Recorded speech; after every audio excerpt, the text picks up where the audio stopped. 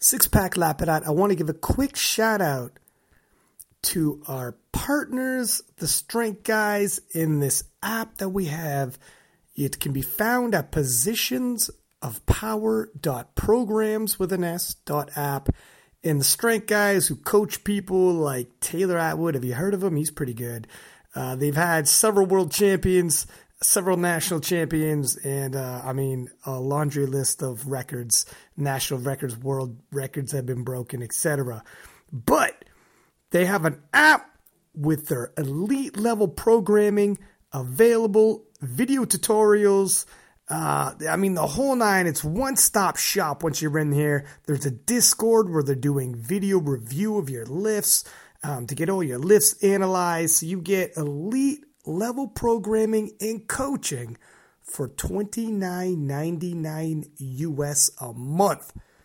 Positionsofpower.programs.app. Go there and get yourself started.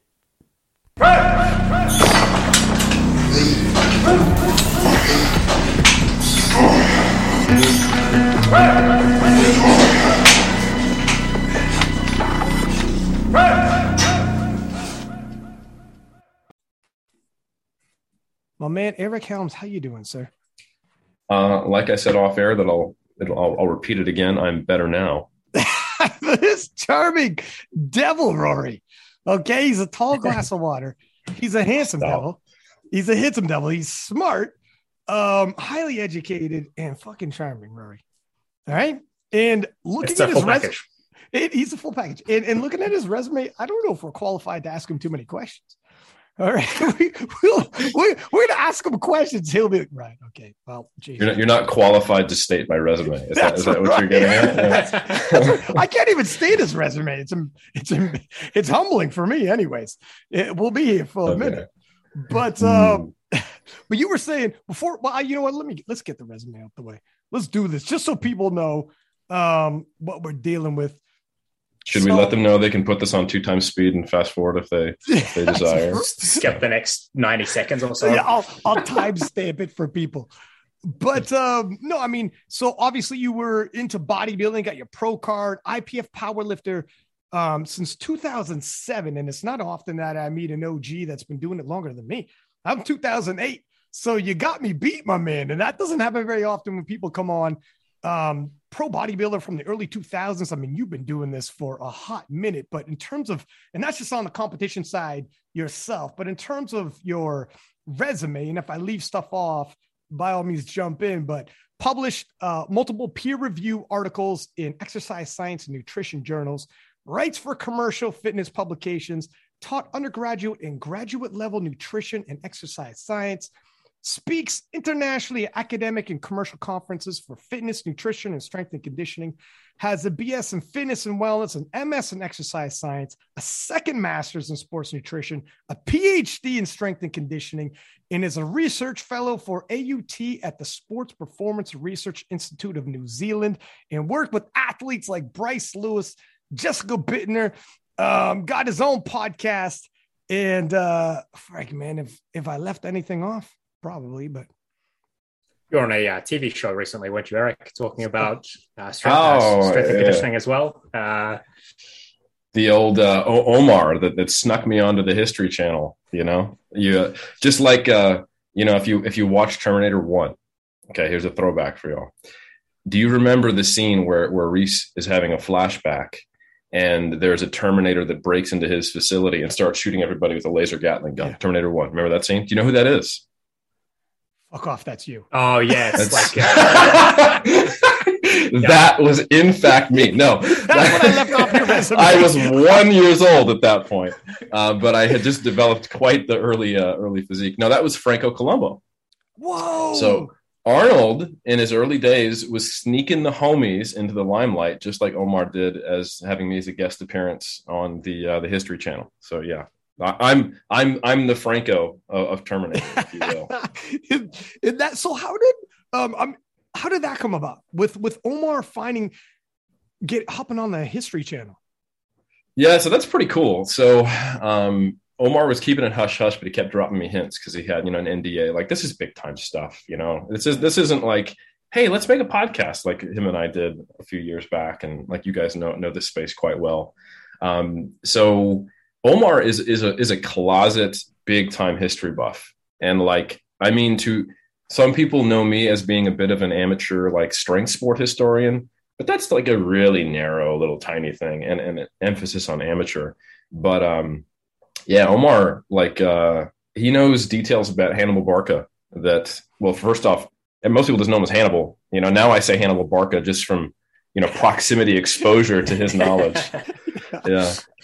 So anyway, Omar is a big time history buff. And I honestly think it came down to some people at the History Channel, one person or two or something like that. You know, they lifted and they listened to Iron Culture and they heard, you know, Omar hosting and how we kind of have this historical bent and all his little side references. And they thought he would be a really good host for this History Channel program on, you know, talking about the history of various ancient warriors in different cultures. And then, you know, what did their training actually look like? So they have like legit historians on there. And then they do interviews with exercise scientists. And it's the kind of thing where like how big is it right now to be like the ancestral person, like Liver King and all this nonsense that is both like offensive to actual historical context and indigenous people and also terribly wrong on the exercise science space. So Omar thought it would be a good opportunity if he got creative control, which they gave like complete creative control to him, to do his own thing and to try to get relatively like basic concepts and information out, but to a mainstream audience with legit people. And it's kind of up his alley. It blends two worlds. So he when he told me, I was like, that's awesome, man. Good for you. And he was like, and guess what? We're sneaking you in for the 2-minute expert clips. And I was like, all right, cool. So it's so, and that's life, man, is once you start doing one thing, other doors open up that you never see. Like, just keep hammering away and putting things out there. Like somewhat similar. I mean, back in the day, like 10 years ago, I was doing a bunch of like meaty things, like events where I'm like showing up at public schools, giving motivational speeches, flipping cars and shit. And TV producers ended up reading about me in a newspaper, and I ended up getting a reality TV show for a full season, flying all over. Like wild shit happens. It just like you said, the TV producer, like the people that listen and find you, you have it'll freak you out. You want to be yourself, but you never know who's listening. Just like that door opened for Omar because someone was listening to the podcast and knows you guys. Yeah, man, it's wild how life works like that. That's what I tell people. Like, you got to do things, throw yourself out there.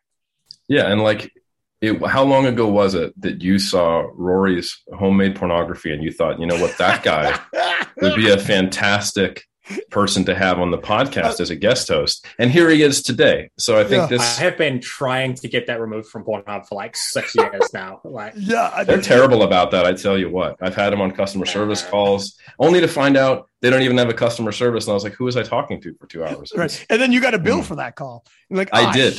Well, did you have to send like confirmation photos or something? What happened to those? Like, they asked for pictures of me, oddly enough. So I really think I got duped on that one. And my credit card information. Oddest customer service call I've ever had. Very strange. Very strange. Yeah, no, Rory's he showed a lot of gumption in those videos, and I like the quality he had. He had a work ethic to him. So we brought him in, and he's worked out so far. But yeah, man, I mean, and I was first time we met, was it 2018 IPF World Championships? It was actually Belarus, which was 2017. It Belarus? Okay. Yeah. There with Bryce. That was. That's right. The Battle of the 105s. Yeah, that was Belarus was, well, first it was Belarus, and we all know there was like some tragic stuff that happened around that year. So that was wild. But yeah, it was amazing. You know, I believe it was, excuse me, was it Garrett Blevins?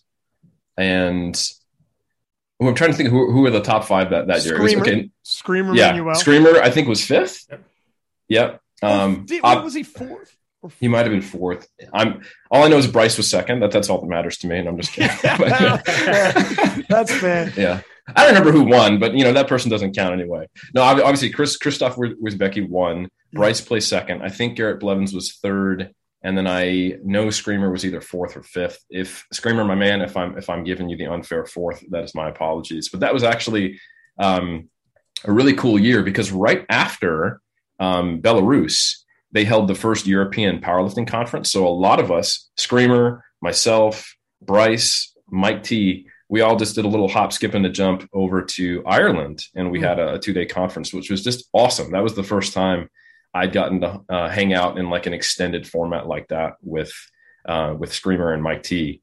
Mike T, I'd met previously. I'd gone to some of his conferences, and we've always had a very collegial relationship. And he influenced my PhD to a great degree. I basically did my PhD on like the RPE based system.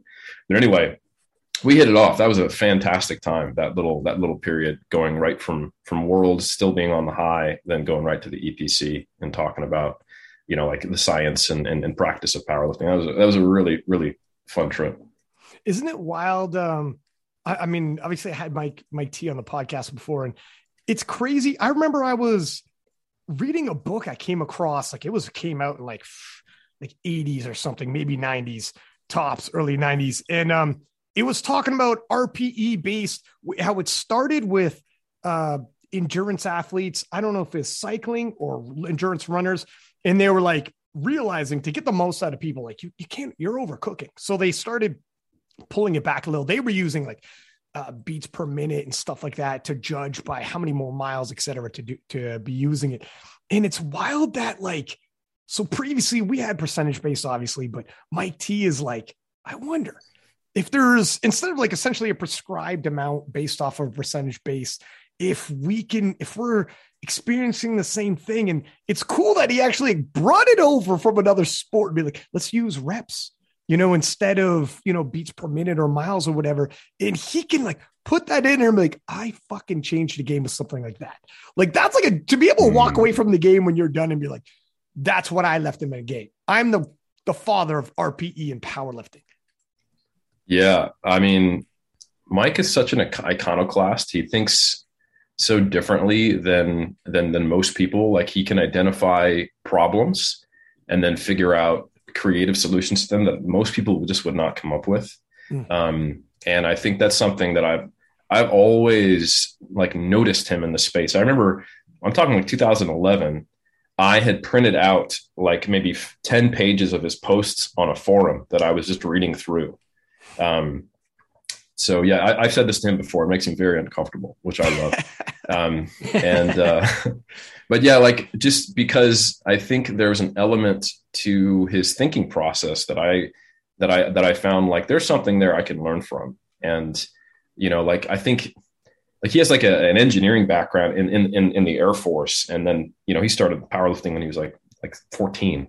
So he's this really interesting, convergence of a lot of different factors. And I think, and he's also just a great guy, and he generally wants to like help people, but he like, his brain works in systems, like in, which like, I think he starts to develop systems to solve problems right when he starts to think about how do I, what is the problem?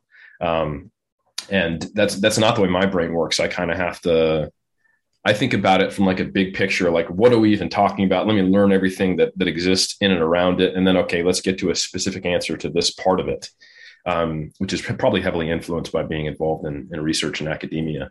And I think it's just been it's been a privilege, I'll be honest, to be exposed to that type of thinking and to call him a colleague, because it's made me better in certain ways, for sure. It's, well, I totally get what you mean, where sometimes breaking things down into systems makes it easier. Like, you're obviously a smart guy. And for me, sometimes to be able to digest and keep myself with so many irons in the fire, so to speak, I need systems to keep me going forward. Otherwise, it's not going to work for me. So I kind of get where he might need that, to keep things going forward. When you did, he also has like 14 children. I mean, so, does he the really? fact that he has, right? Oh my God. Mike has, how many wives? He has one wife. No, and they are, yes, talk about one wife that I am aware of, that I have signed an NDA to talk about. But no, man, he has like 5 pairs of twins and an army of children. It's amazing that he has time to do anything, which makes it all even that much more impressive. Is that genetics? Is that cloning, or what's your thoughts on that? Further research on. He just has a really healthy relationship with his wife. Could be some experimental. Well, he was in the military, and they're all Jack children. But there you go. When you started getting in the game, like early days, because you've been around for a long time doing this, how was Well, first off, you got into bodybuilding, and I know, is that right? So, believe it or not, I think because 3D Muscle Journey, which is where I've been most associated, and I'm, obviously I don't have any clothing besides that, as you can see from this podcast. It doesn't make much money, but it does keep me in clothing, which everyone appreciates. So you're like, I think we need hoodies. They're like, I think it's winter, and that's why you're doing this. You're rolling out for every season. It's your first. I'm like, no, this is totally independent of that. And you're like, wait a minute, it's not even winter here. It's just winter in the Southern Hemisphere where you're at. And I'm like, be quiet. I need clothes.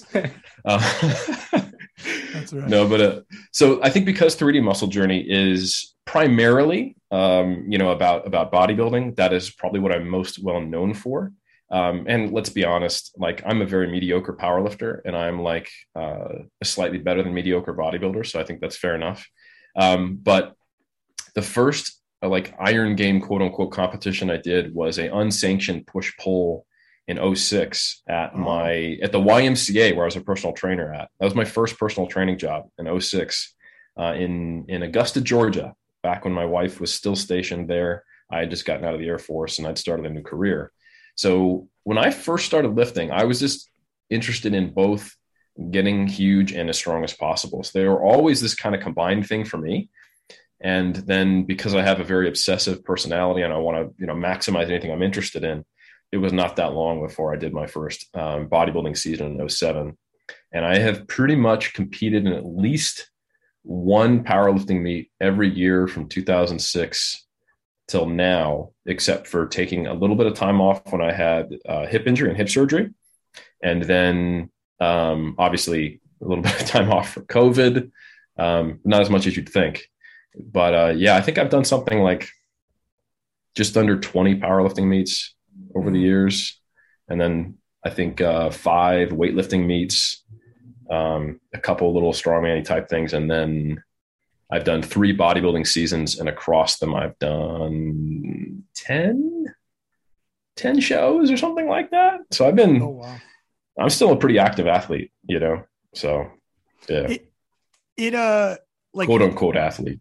Yeah. Well, hey, it absolutely murders your body doing natty bodybuilding, does it not? I haven't done it myself, but I have some buddies who have done it, and they tell me, my friend, if you're gonna do it natty, it will. I remember afterwards, like he did extremely well at a local show, and I was like, "How'd it go?" He's like, "Did amazing." Blah blah. How you feel? And he's like, "Did some damage." He's like, "Did some damage." It's gonna take a little while because he looked like so fucking skinny. But with the shirt off, diced on stage with the lighting, he's diced and he looks amazing. But that's like natural bodybuilding isn't going to be the same as, what you might be used to when you see guys who are like on whatever the hell they want to be. Yeah. So like the guys who are huge and get accused of being fake natties because they're like the top natural bodybuilder, like the equivalent of all the top USAPL lifters who on the internet, of course, are all on a ton of gear. The thing is like what you get out of doping for strength is very obvious and apparent. And, there's been some decent estimations that if you stay in the same weight class, which is a big caveat, you might boost your strength, 10% or something like that. Obviously, putting on a crap ton of muscle typically won't keep you in the same weight class. And then, we see the ceiling go up. And, I think there's been enough examples of people who started out in IPF affiliates who were, suspect and accused, but then they switched over and you're like, oh, like that's what happens when you take gear. You did just add 90 kilos to your total. But we've seen the same thing in natural bodybuilding. And so I've seen people who are like, 5'9", 190 on stage, and they're like, no way, that is just cheating, and then they go on, and after a good time spent, taking the extra creatine, they get gigantic. Yeah. So, and that's not to say that there aren't, of course, some people who cheat in the IPF, or there aren't some people who cheat in natural bodybuilding, but I think the limitations of how much you can cheat, and also the perception of how ubiquitous cheating is on the internet, makes it seem like half of people are cheating. And I think it's actually like 5%, just having been in and around the sport for so long. But anyway, to give you an example, you guys are familiar with Sean Clarita? I'm not big into bodybuilding. Okay, so he just won the under 212 Olympia. Okay, so he's like 5'2", and he's 180 pounds on stage almost. Oh wow! So he has an incredible physique. He competed around 130 pounds when he was a natural bodybuilder, and he was winning the lightweight WNBF championship. Okay, here's one you guys probably heard of: Kai Green. Okay, yeah. Okay, I so also going back to the video earlier we were talking about with the credit card. Yeah, I mean, we're gonna leave that discussion out of this just to respect the man. Sure. You know, I mean, everyone has the launching point for their career. Hey, his might have hindered him a little bit. Hey, man. His might have left a little bit of a sour taste in the mouth of the judges. Oh, wow! Well done, sir. Well, thank you. But anyway, so Kai Green, at the age of like 18 and 19, he was winning pro titles as a natural bodybuilder, and he was around 190 pounds. And then he went on to compete in some of the drug-tested shows in the NPC circuit. What used to be called NPC Team Universe is actually where he got his pro card. And then all of a sudden, he was like, all right, I'm going for the Olympia. And he gained like 60 pounds on top of that. So the differences between fully enhanced bodybuilding and natural bodybuilding are far more pronounced than, say, drug tested and undrug tested strength sport, because you don't necessarily have to produce force with these massive muscles. You just have to carry them around on stage. I think there's a little less requirement for transfer. You know, like you take a bunch of gear and you're a basketball player, your free throws probably aren't going to improve, right? You take a bunch of gear and you're a shot putter, you're probably going to throw the thing further. You know, you take a bunch of gear and you just need to slowly pick up something off the ground, you're going to lift more. You take a bunch of gear and you just need to look like you can pick a bunch of shit off the ground, you're going to look like it whether or not you can or not. So arguably, bodybuilding is one of the most aided by performance-enhancing drugs in terms of the actual outcome. So the delineation is quite important because, like I said, you know, we'll use myself as an example. I am a low-tier pro. And so I have not even yet competed at the pro level, and I'm trying to now get a pro card in the most competitive organization. My pro card's in the smaller one. And I get on stage at 6 foot at 180 pounds. The really, really, really good dudes who are 6 foot, they're competing at like 200, 210. So that's probably just not in the cards for me, but that's just to give you an idea of like, who are the genetic freaks in natural bodybuilding, where they at.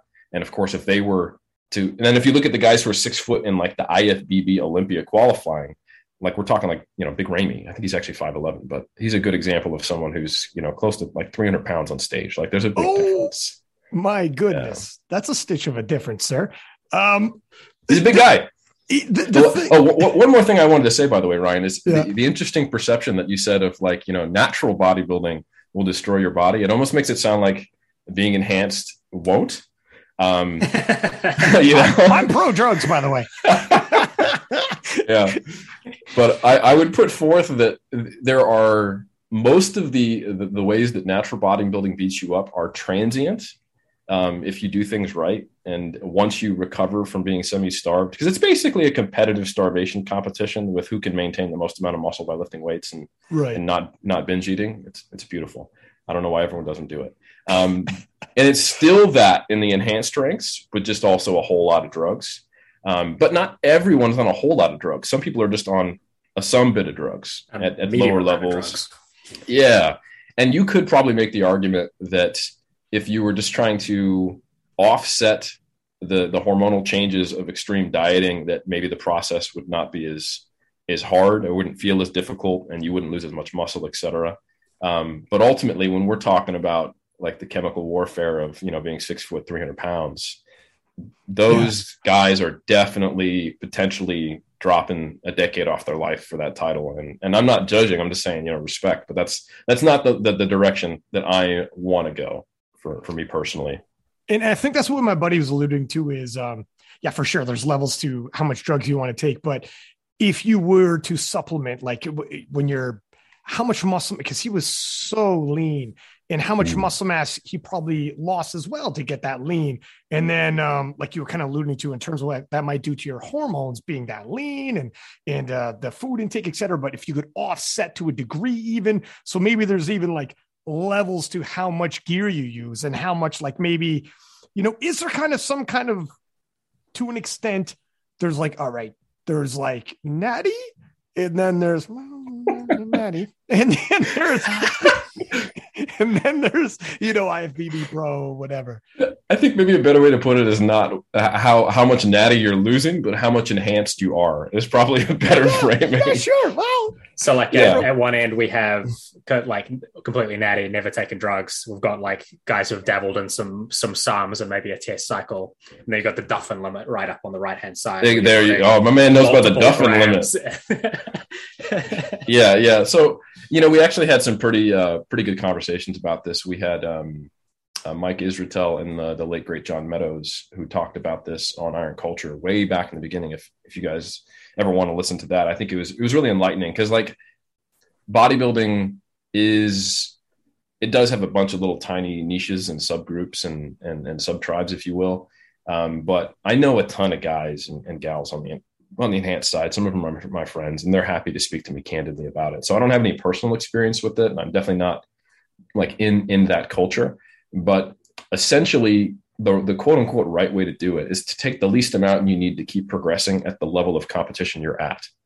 The way you don't want to do it is just hop on everything immediately and try to make gains as fast as you can. And there's actually been some prominent deaths of people who took that approach in recent years, unfortunately. It's very well known for that approach, actually.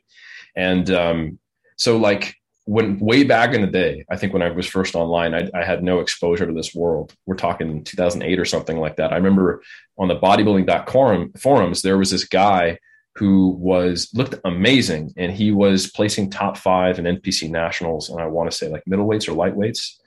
And he was like, I'm going to retire. And I didn't understand. I was like, bro, you're nearly at the point where you're knocking on a pro card, like top 5 NPC nationals. That's crazy. If you win your class of NPC nationals, you get a pro card. And he was like, well, it's just something that I'm not willing to do. And, I can't afford it. And I kept just like, what is it? The travel, like, I didn't understand it, because in my mind, it wasn't that I thought he was natty. I wasn't naive. It was that I kind of just thought like there was two things. There was, the people who were natty, and then there's everybody else, and it's all the same. And he was like, he's like, let me just be frank with you. I am not comfortable doing anything more than I currently am. And for me to be competitive and to crack into the top 3, or even to get my pro card, it would put me in a financial and health position that I'm not willing to do. And I was like, oh, like it just kind of made me realize that the difference between a national level competitor who has the ability to go further, like he has the genetics, which really just means body structure. Like, let's be honest, bodybuilding's it's a dog show, like it's, at the highest level, 90% of the guys are between, 5'4" to 5'8", and they all have rib cages the size of the boat, and, waist the size of like, you're like a thumb ring, and clavicles that extend out to the sides, and their lats insert in their glutes, and their glutes insert in their hammies, and it's silly, right? So anyway, if you have that structure, you just have to be willing to pile a lot of meat on top of it. And you have to have a body that happens to respond well to the drugs, and also have a low amount of side effects, and some way to afford all that stuff. And that's kind of wild, because another story time. Now we'll go we'll fast forward to 2010 or 11. I think it was 10. And we had just started 3D Muscle Journey. We had just started coaching. I was a young, fresh-eyed bachelor student who, had a CPT and some other certifications after my name. And I've had done my first season of bodybuilding, and I wanted to help people get shredded. And I thought natural bodybuilding was awesome. And I was talking to this guy who also had placed top 5, but in the heavyweights of NPC nationals. And he was at a local gym in California where I used to live at the time. I don't want to disclose who he is, but in the like early 2000s, he placed top 5. So we're talking like Troy Al was like Flex Wheeler, all these really, really good bodybuilders back in the day, who he was going up against. And he was telling me that, he had a coach, and he named this pretty prominent coach at the time. And I was like, just out of curiosity, how much do they charge on that side of the sport? Because we charge and I told him, our like really measly charge for like training and nutrition that was like $100 a month or something like that at the time. And he was like, typically between like $1,000 to $2,000. And I was like, what, per year? And he was like, no, per month. And I was like, I don't understand.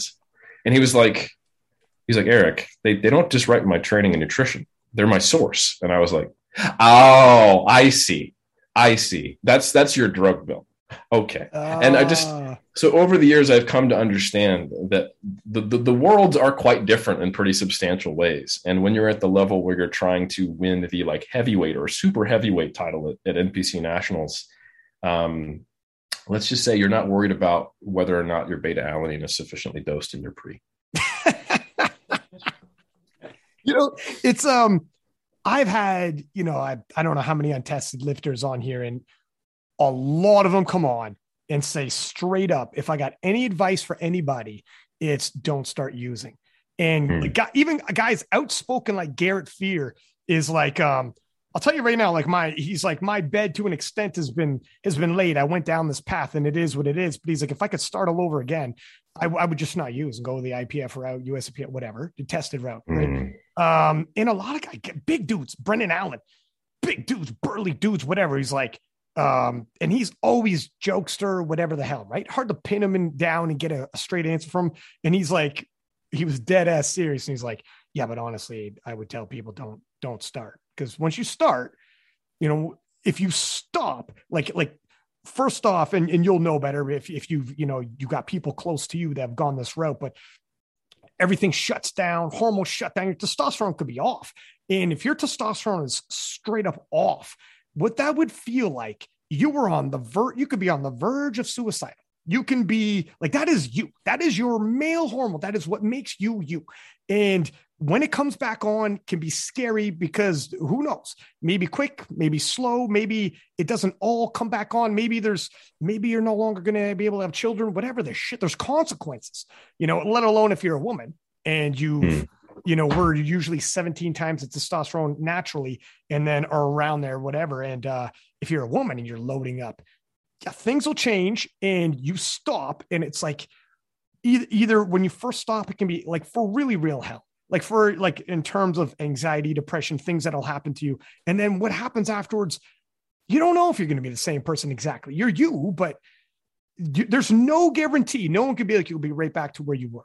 No one can necessarily say that. It is a major, major decision that if you're 18, 19, you're just like, fuck it, let's rock and roll. And you don't take that. And you said the advice of other people was like, you just say, fuck it, rock and roll. That's the more likelihood of not turning back around to being you. You just add a little bit here and there and inch your way up. A lot easier to be like suffering some weird things are happening. You start backing off and more than likely you could even out. Like there's like a Oscar risk reward like that. That's what people don't talk about, how dangerous it could be. Yeah. And I've unfortunately, sorry, go ahead, Roy. I was just going to say men in particular, women as well, but men more so are really bad at assessing long-term risks as well, especially up until about the age of 25 or so, like up until the age of 25 or so, just the I forgot the name of the bias, but basically short-term things are way more real than long-term things. And you got to live in this body for hopefully a really long time. So like if you're 16 to 25 and you're thinking about it, like your brain is still not developing, like is still developing, your hormones are still not yet in their like final sort of adult levels. You're really not equipped to be making that decision for your 50, 60, 70-year-old self when you're only, in that age range. Yeah. The old recency bias. That's the one. Thank you. I got you.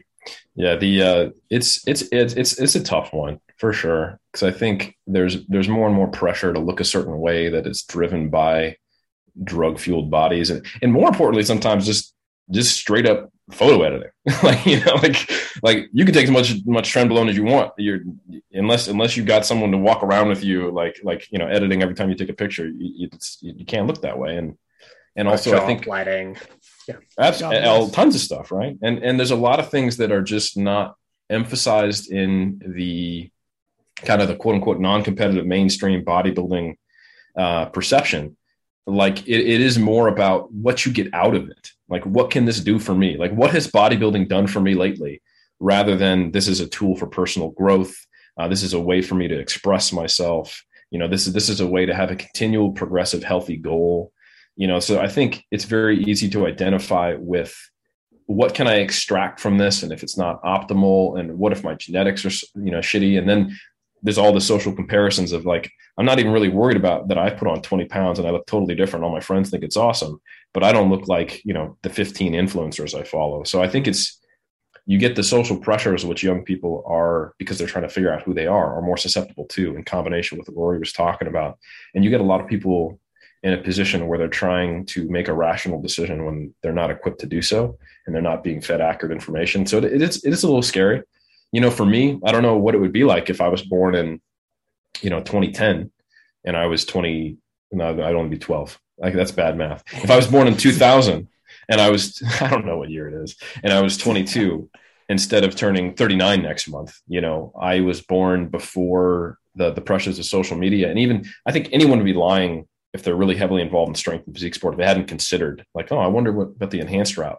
And for me, I'm very thankful that I had the self-awareness to go, why this isn't for me. It's not a moral obligation. I'm not even that concerned about the health consequences, because right now I think I would do it, in a conservative manner. But then I realized, like, hold on, would you though, Eric? Like, you're a competitive bodybuilder and you're an incredibly rational, like, science interested person. So when you're not making progress and you think you're doing everything you can in the gym, in the kitchen, you're not just going to up the dose and rationalize that. And like, where does that slippery slope go? So for me, it took going to my first natural bodybuilding show to be a spectator, which was, I think, 2005. And just to be impressed by the physiques and just see that, hey, there's an option here. I have a competitive pathway.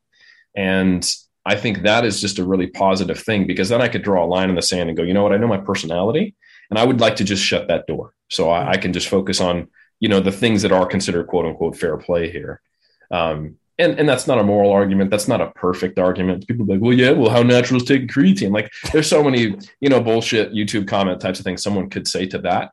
But I would just put forth that for me to have an external goal, a competitive drive, and also to know myself and know that I will push things to the limit, that there are some things that I don't want to push to the limit and to save me from myself. And that's why I made the decision to promote and like be pro drug free bodybuilding, but not anti enhanced bodybuilding. And that's kind of why I do what I do. Why I'm like a science communicator for this stuff, is just to give people sustainable options. So where they can, because let's no bones about it. What we do, they're extreme sports, whether you're in the IPF or whether you're in the WNBF or whether you're in in the untested ranks or the IFBB, it's extreme. And most of us, once you really fall in love and you're bit by the iron bug, if we really look inward and ask ourselves, we want to keep doing this at the highest level we can for the longest time possible. And I think a lot of the decisions we make don't actually consider that. So what I do is I try to help people shift their perspectives towards sustainability in their career and being able to do this, lifting thing on their own terms for as long as possible. So yeah, that's my angle. That's my gig. But yeah, to each their own.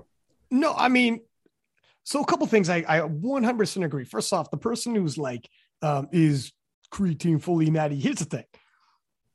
There's nothing, let's use The Rock. Okay. There's nothing amoral against him using testosterone or whatever the shit. You could do whatever the hell you want with your body. Who gives a shit what anyone else does with their body? You just have to play by the rules you sign up for. Then it becomes a moral conflict if you're cheating. That's it. We all know this, right? Like, what do I give a shit if my next door neighbor gasses up, if he drinks, doesn't drink, if he's a vegan, eats meat? I know no difference, doesn't affect me. We sign up for a competition. I'm allowed to use creatine. That's it, man. This is pretty easy. You know what I mean? When people say that. So it's not even that. It's just whatever. And then in terms of, doubling back a stitch about people and what they're willing to do and you closing that door and you saying, it's probably a good idea I close that door. Look at Sports Illustrated did super famous article. Now it's a little old, but I'm sure it still stands. They asked athletes if you could take a drug and you would become an Olympic champion within the next 4 years, but you died within the 4 years after that, would you do it? You're guaranteed a gold, but you're guaranteed to die within 4 years after that. There's not a date you're going to take out back and get shot, but your life, once you take that gold before the next Olympics comes around, you're not going to be around. And a remarkably high amount said, yeah, I take that. I can't remember off the top of my head, but they're, yes. Yeah. Importantly, those were Olympians who they were asking. Olympians they asked, yeah. And can I also say that's part of the your coaching service? You ask everybody, that's a commitment you want to see from your athletes. If they if they say no, get the fuck out of here. Yeah, we just shame them and we post it online. Right. No, I'm just kidding. You want to be a winner? No. You're a loser. Yeah, no. So no, 100%. And I think I do wonder how that culturally changes over time and how it varies, country to country. I've definitely seen different attitudes in athletes in New Zealand than the US, even at the highest level, which I find really, really interesting. And I've seen different attitudes in different sports. Yeah, absolutely. 100%. Like what are some of these differences? So I've had the pleasure. So, for those who don't know, like I've got this whole 3D muscle journey thing, but I also have the privilege of working at AUT Millennium, which is the national training center for sports for HPSNZ, High Performance Sport New Zealand, which is kind of the equivalent. It's like your AIS in Australia, Australian Institute of Sport, or EIS in England. I think the closest thing we got to that in the US would be like USOC out in Colorado. But anyway, it's a government agency that is about supporting high performance sport. So there's funding that goes to strength and conditioning, physios, nutritionists, et cetera, that all are based upon, where can we get more medals, so it's a very performance driven organization. However, the individuals in the organization absolutely think about athlete welfare, mental health, long-term athlete development, heavily academically influenced.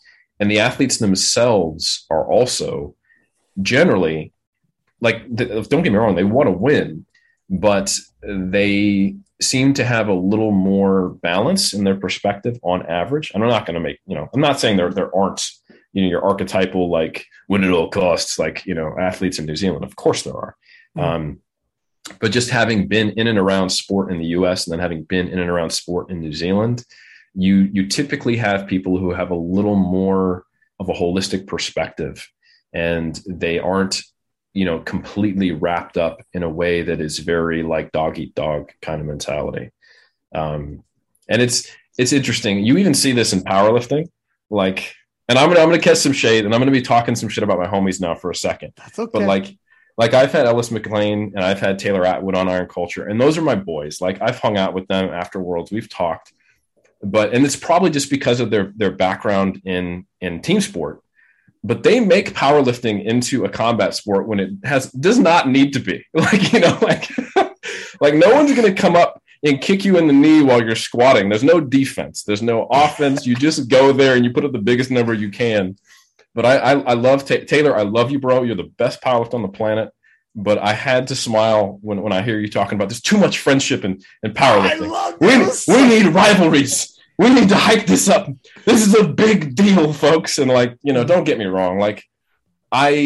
Whatever an athlete needs to do to go there to get in the performance of arousal and compete is amazing.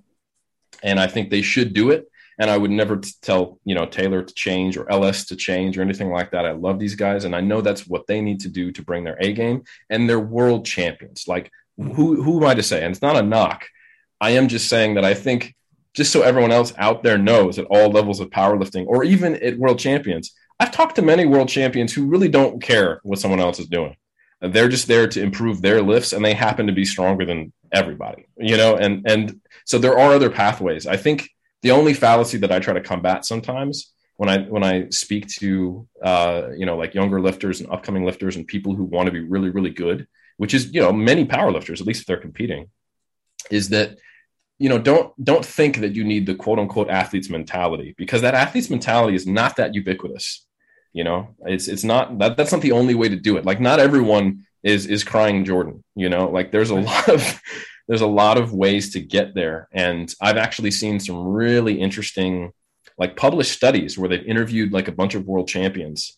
And especially when you're talking about individual sport, they tend to have a little more balanced of a perspective than you would think, but there's obviously cultural biases. I think American athletes on average, not to a huge extent, of course, but are going to have a little more of that kind of competitive nature where they almost see it as like a zero-sum game. but there's no reason that has to be the case. Like obviously someone has to win, someone has to lose, but all you can do is show up and put up the biggest total. That's pretty much it, So there's a bit of a self-selection bias in what we see out of people, right? Like the people that we hear going, I have to be the best, like blah, blah, blah. Like those people make the best sound bites. They make the best interviews. Like they make the most compelling thing to watch and listen to, which means when we're looking at athletes, like we probably see a disproportionate number of those people when we've also got,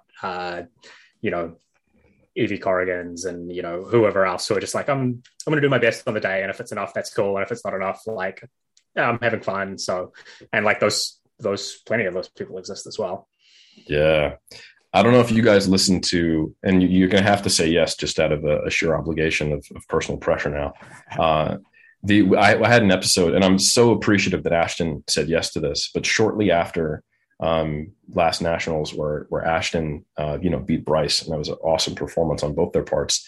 We had them both on Iron Culture to talk about exactly this, like the mentality, and Bryce and Ashton are both really introspective, thoughtful, emotionally intelligent dudes with two very different perspectives who are both very open-minded to other perspectives. And it was one of my favorite conversations. I know it's one of the more niche episodes on Iron Culture, but for those who are interested in this topic specifically, it was really, really cool. And I also really appreciate Bryce's perspective because he coaches so many athletes. He's not only, a world champion and a multi-time national champion, but he has helped people at all levels of powerlifting.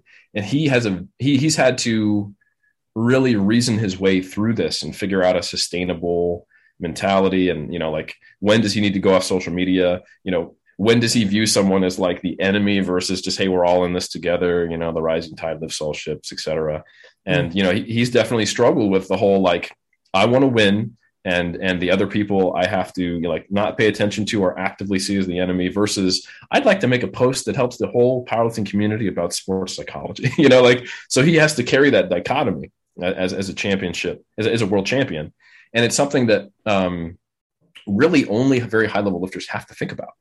It's easy to sit here as Eric Helms with like a 630 total at 93 and be like, I don't know why you're so worried about like competing, and beating other people. Okay, I've got 250 kilos before I even have to deal with that, So with that said, I have been a coach for people who have been in that same position, but that gives me a level of it gives me a step back to some degree of not being like actually in the arena to that same degree. But anyway, I also know I have had that mentality. I remember very early on in my career when I was a young man, I was like, I don't even know if I would lift if I didn't think I could become Mr. Natural Olympia. And now I have a very different perspective. Like I just want to become the best version of me I can possibly be. And it would be interesting to see where the chips fall when I get in the arena. So yeah. And I'm also, an older athlete, if you will, in the grand scheme compared to some of the young bucks who are, winning world titles. So anyway, those are my thoughts on that. Well, it's interesting you bring up Bryce because I've had Bryce on here a bunch of times and Layne Norton on here, and Bryce talked about specific. You might know like these stories, but Bryce and Layne both talked about. Bryce said, actually, Layne was a little taken back when I told him. You know what Bryce said? He said they were at a competition back in the day. They were like rivals at the national level. And Bryce said Layne's intensity and self-confidence, the way he carried himself was super intimidating to the point where he said at one point he's like kind of like a break, he like broke down mentally and was like, fucking, even though it's just weightlifting, like you said, like no matter what Layne does, you will have your time on that platform. And it's weird that we can get in our own heads and make it, this means this means that, et cetera, and blow things up. And then it's super interesting how obviously we know everything Bryce ended up doing. He ended up like winning national titles, world titles. And in heavily hyped showdowns. So in terms of handling the pressure, initially couldn't, later on found himself in the Battle of the 105s, where you said 2017 and 18. Those back-to-back were extremely heavily hyped. In 2017, he lost to Versbecki. And in the rematch, he was going against a guy that, again, extremely hyped, and he'd already lost to. All the cards would have been there for, okay, well, you've reached your measure. This guy's better than you. It's heavily hyped. If he stayed the 2012 or 13 or whatever Bryce, it wouldn't have turned out the way it did. And you remember you were there. And there's some people say like sports don't build character, they reveal it. I think that's bullshit to an extent. Maybe you can reveal it in that game, in that particular game. We're going to see when fatigue kicks in, when anxiety kicks in. Now I'll see. But you can learn from that. And I've had Jennifer Milliken on, and she talked about it as well. She became a world champion, and she was like, there was a time in my life where for the longest time, if the going got tough, I would almost tell myself, kind of like you guys were saying earlier, when athletes come on in those sound bites, I'll fucking die for this, 7 days a week and whatever.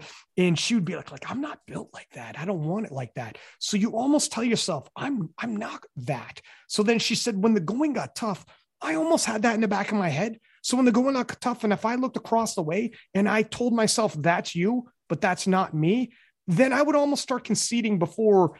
And then she said at a certain point, she just said, I'm going to stop giving up on myself like that. And she just turned it. She goes, maybe I'm not built like that, but I'm also not soft either. And she's like, I think I want this pretty bad too. And then she said, when she turned that corner, won IPF Worlds, won Best Lifter at IPF Worlds, things started turning around. And like, we had that discussion about how you can build mental fortitude. You can get better and stronger mentally. Some people think like, if you're a coward, you're a coward. You quit now, you'll always quit. It becomes a habit. Sometimes that fucking shame, you'll be like, I never want to feel like that again.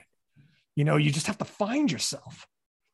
I always find it very strange when like 90% of people who are sports commentators or think about sports or talk about it, they're like almost philosophically aligned with the idea that we can become greater, right? That's the basic ethos of sport, right? The Rocky montage is in our blood, he was in the snow while Drago had the sports science and the gear. Like you can overcome odds, you can face adversity, you can improve. But then sometimes for certain mental qualities, it's like, nope, that's a fixed mindset. This person can never be different. They don't have quote unquote it, says an armchair commentator who couldn't even tell you what it is if you asked. But yeah, it's an incredibly ironic belief to carry in the space of sport, where the entire ethos is based around being able to improve and overcome and become something more than you were, and rise to the occasion. I think a lot of people just think that rising to the occasion always does have to look like that Rocky montage, or, honestly, Rocky's not even a good example, because if you look at the Rocky movies over time, he goes through some pretty big shifts. Like he thinks he's all about it. And he just wants to be respected, and the first one doesn't win. And then now he's like, oh, I'm the champ. And he gets a little too big for his britches. And then Clubber Lang whoops his ass. And then he comes back, and then he has to do something for the community. It's kind of weird Cold War propaganda, but he's also, helping out his friend who died, so he comes all the way full circle and does it for a greater purpose. But anyway, I clearly have seen those movies too many times. Dude, I love it. But you got to. Yeah. Like I said, it's in the DNA of any person who is really interested in sports and competition. So the idea that there are certain athletes who just don't have that mental toughness, like it can't be changed, I think is I don't know. It's just a wild belief. I'm not even going to criticize it. I just don't think it makes any sense if we're talking about humans in sport, So yeah, people don't remember. Like I think I can't remember if you were commentating Bryce's session, because I did watch it back, but the language used for Bryce in 2018 at Calgary was Mr. Consistency. No, that was me. I said that. Mr. Consistency. Yeah. And I was reflecting on that with Bryce, and I'm not saying anything that he hadn't said publicly or that isn't public knowledge. I'm not, I don't want to speak for Bryce. And of course, he might tell the story a little different. But having, been in his corner this whole time, that isn't like his default setting or something that he didn't struggle with. There were national level competitions 6-7 years prior to that where he was going 4 or 5 for 9, at the Arnold or at nationals, and really struggling with trying to figure out what he needed to do to put it all together on the platform. Yet now he is aptly described as Mr. Consistency. And, when he goes 7 for 9, that's a slightly less than normal performance for him, Yeah. So I think that speaks to just how this is not a fixed quality, and it's something that can definitely be honed and improved over time. But what it looks like to hone and improve that over time is not always the typical, kind of stereotype of the hyper competitive athlete that we're often fed by the media, and that the mainstream media really wants people to fit into. That's the story they almost always want to hear anyway. Mm-hmm. To the point where when an athlete doesn't fit into it, there's public backlash, which we've seen recently in some very, big newsworthy things that are, go beyond powerlifting. But nonetheless, I just think it's a really interesting thing for sure.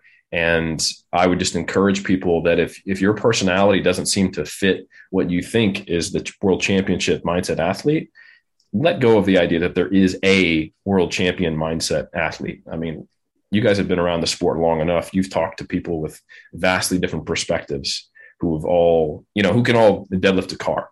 So, yeah. A really great non-powerlifting counterexample might be that snowboarder from the 2018 Winter Olympics. I think her name was Chloe Kim. And, she overslept the morning of, stopped to put makeup on, was late to the starting line. Obviously, she has whatever it is, right? Because you don't get to the Olympics and win a gold medal without putting in hard yards along the way. But it certainly didn't look like the rah-rah, not sleeping the night before, I'm going to be able to start my 3 hours before everyone else and be ready and warmed up before anyone else even gets there. Doesn't look like that at all. And I'm sorry, Ryan, I cut you off. No, well, first off, how did she end up doing? She got a gold medal. She was the Olympic champion. That pissed me off. If I came in second, I'd be like, God damn it, I was here 3 hours ahead of time. And she was, and the famous soundbite from her interview was that she was holding back the tears because she didn't want to wreck her mascara. Oh my God. I'm surprised that you don't remember that, Ryan. It was all over the news for a day or two. I'm not huge in the Winter Olympics, but where's she from? USA? Not 100% sure. Okay. If she was Canadian, I probably would have seen it in the news over here. But I was going to say one of the best examples that I like, and this kind of doubles back. You said, as an aging athlete, here's a redemption story that you'll identify with. And let me also say, a lot of the people who come on drop sound bites, not just like powerlifters on like a King of Lifts episode or whatever. Although my man Taylor Atwood dropped some fucking doozies when he came on the one time. The one line that went all over and people at GOAT mentality was, "I'm not here to be your friend. I'm here to beat you." And that was like, boom, everybody started sharing that. But anyways, yeah, it was gold. But a lot of people, I think Taylor's for really real built like that because I talked to him in DMs and whatnot. But there are people who will drop sound bites in all sports. To drop sound bites, though. Keep that in mind as well. When people hear this, they're dropping sound bites. They know, because if they're a professional athlete, especially, you got to do what you got to do. You want to be in the papers and do your thing. You got to drop some fucking sound bites. Even if you're like, I got a wife and kids, man, I'm not trying to die for this shit. But you will be like, when I'm on the court, you got to kill me, take that ball from me. But in reality, you want to go home, have dinner with your wife, whatever the shit. But I was going to say, so George Foreman, when he fought Muhammad Ali famously, and Muhammad Ali knew, he's like, I think this guy's got quit in him. And he took him deep into the fight with the rope-a-dope and famously knocked him out in the 8th round. And he knew that the old saying, fatigue makes cowards of us all. You could be solid as you think you are, but if you've never been for real fatigued, then you'll know how much quit you have in your heart. Ali took him way deep because he thought this kid doesn't want it like I want it. And he's never been tested. And the first time can be really rattling.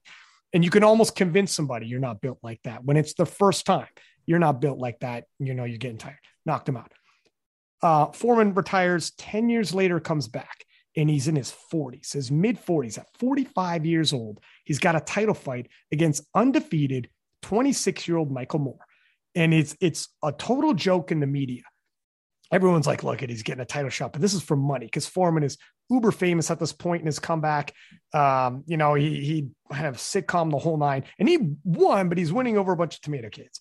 So everyone thinks, all right, you knocked a bunch of tomato cans. You got yourself like $10 million in this fight, but we all know how this is going to end.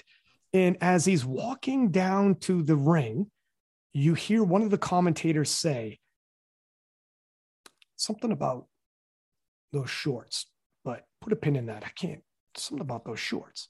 And you could tell those shorts look old, right? The style and everything. And then as the fight's going, and all of a sudden Foreman's not quitting. They go into the 10th round. And then the guy goes, holy shit. Those are the same shorts he wore when he lost to Ali. And that's when it struck. This man's fighting demons, and there will be no quitting him tonight. Those shorts have been waiting 20 years to come out the closet. And he one punch knocked out Michael Moore in a fight he'd been losing all night. At 45 years old. And everyone's like, oh my God. And you could still see on the shorts a small bit of miscoloration on the side where he had hit the canvas, slid when Ali knocked him out. And it was still there. In form, that's what anyone paying attention when they saw that, they were like, if Michael Moore realized that at the time, you'd be like, oh shit, there's going to be no quit tonight. So anyway, it's just that to a nice cap on that in terms of, yes, you can get tougher. Sometimes it doesn't matter how old you are, whatever the shit, the guy's got everything in his corner, all the boxes. Sometimes that digging deep and be like, not tonight though. Not tonight, though, if you're a hopeless romantic, and I'm a fucking hopeless romantic when it comes to these things. Well, that's an amazing story, and I love it. I think that's awesome. And the one thing I will say is that this type of mentality is probably required, or at least you have to deal with it if it's not your mentality because someone else is bringing it to you in combat sport for sure. Yeah. So that's it's a little different. Yeah. Yeah. So. You can impose your will on somebody. And something like that. Whereas you said, look, powerlifting, nobody's going to impose their will on you. It's you and gravity. Stay on course. When you got involved in powerlifting and bodybuilding, like I remember 2017 Rage.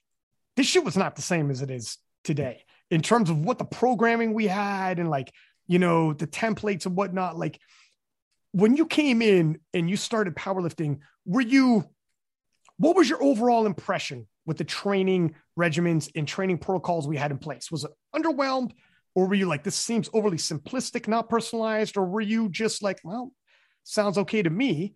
And then you learned as you went, we gotta dig deeper, get a little more scientific.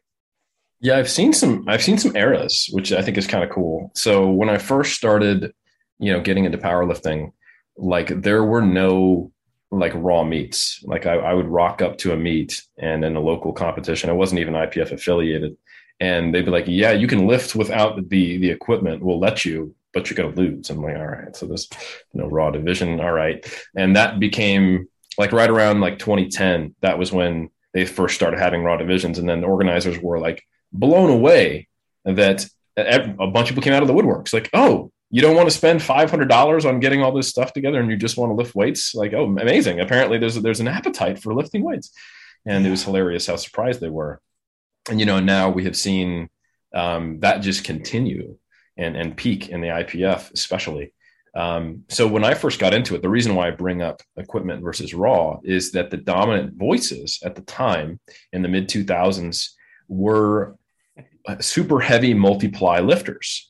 And, the West Side approach, and it was extremely popular with only an occasional deviation from it. And it wasn't until like the Raw Unity meets and Boss of Bosses that you started to see other perspectives. And I remember in the like 2000s and 2010 period, I spent a lot of my time undoing things that really only made sense for equipped lifters, like over tucking on bench press, to try to get the most out of your suit when you're really just like moving your elbow actually out from underneath the bar when you overdo it for raw lifters, or taking, too close of a grip on bench, or like ultra wide, like, oh, he's going to sumo deadlift, but the bar's in his back. Oh, he's squatting. That's weird. I can't hit depth. It's like, that's because yes, sir. in that same era, how many times did people tell you that the back was a prime mover for bench press, or that hamstrings were a prime mover for squat? Like, how much of that did you have going on? All the goddamn time. And if I would use any kind of logic today, yeah.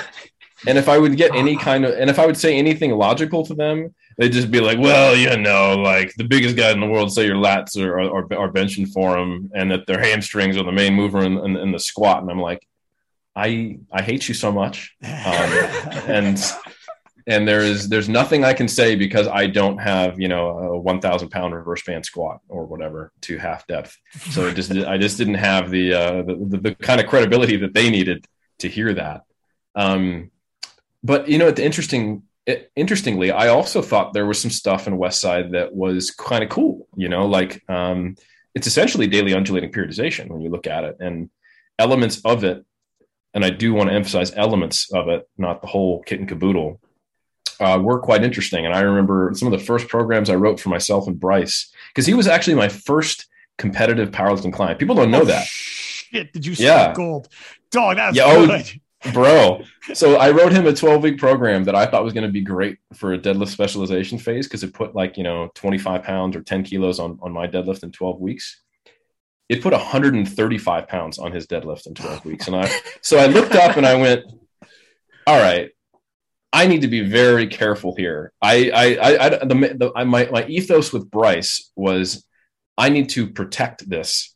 I'm not going to try to be experimental or not that I wasn't, because I was still a young coach, but my main goal, I remember telling him in 2010 or 11, I was like, you know what, honestly, I think if we can keep you relatively injury free, if we can prevent you from getting hurt, you're going to be a world champion.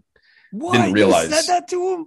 Yeah, I didn't realize I was predicting the future 6 years later, but 7 years, I don't know, but in advance. But he was my first competitive powerlifting client who I started coaching in 2000. He was either 10 or 11. Bryce and I constantly forget when it actually was. So I've been working with him for more than a decade. So that was a really interesting thing that my first client ended up becoming my most successful. Now, of course, I've worked with hundreds of other powerlifters, but it's pretty cool that the one I'm still working with today was my first, which I just think is awesome. Dude, you'd be like, man, this is easy. I'm going to make so many world champions. Yeah. So yeah, like the people who you cited, who I work with, like Jess and Bryce, they make me look far smarter than I am. Jessica Bittner, as you know, was an incredible athlete before she ever came to me. And the first program I ever wrote for Bryce put a whole, one plate deadlift on top of whatever he was lifting at the time. So I will only take a limited amount of credit for these two individuals. Yeah. But it is, so at the time, because I remember the West Side, and I remember some guys I do other things like jujitsu and shit. And some of those guys are still I do some lifting. I do a lot of West Side stuff. I'm like, God damn it. And they're like, it's still big in some circles, like this West Side training and shit. Absolutely. But when did you see the change into a more scientific approach start happening? Because obviously you went down that path. Yeah, I think it occurred at the same time as the general popularity of a science-based approach in fitness generally. And I'd say the echoes of that started around 2013, 2014 is when things started to shift, because you started to see, and I think the USAPL is probably the progenitor of where it really began to happen in powerlifting, because you started to see a lot of thinkers do really well with their athletes.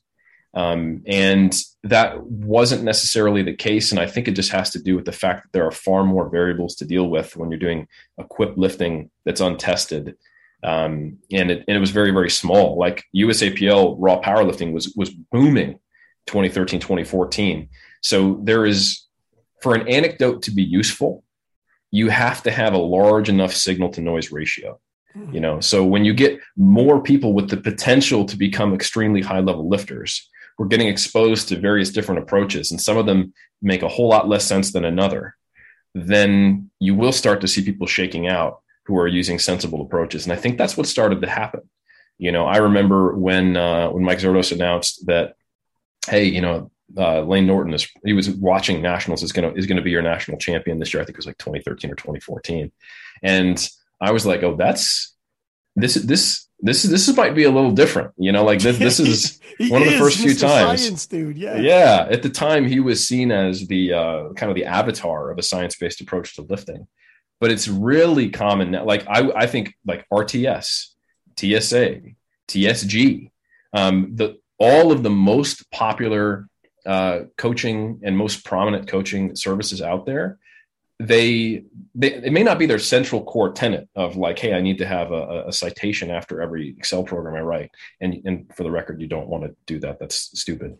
But to have science-based principles informing what you're doing and combining that with an individualized approach, which is also quite absent, I think that all started to happen in the mid 2010s, because prior to that, you know, like, so when there was a void left by Westside, because all of these raw lifters were coming about, and the Westside movement just never quite penetrated the raw mentality and ethos quite as well, you saw the void get filled by a lot of templates, like Shiko templates. You know, that was the biggest thing. And where, you know, something, yeah, I did it too. Like a third of the powerlifting community was accidentally running some 16-year-old peaking block as a volume block, and they didn't even know it.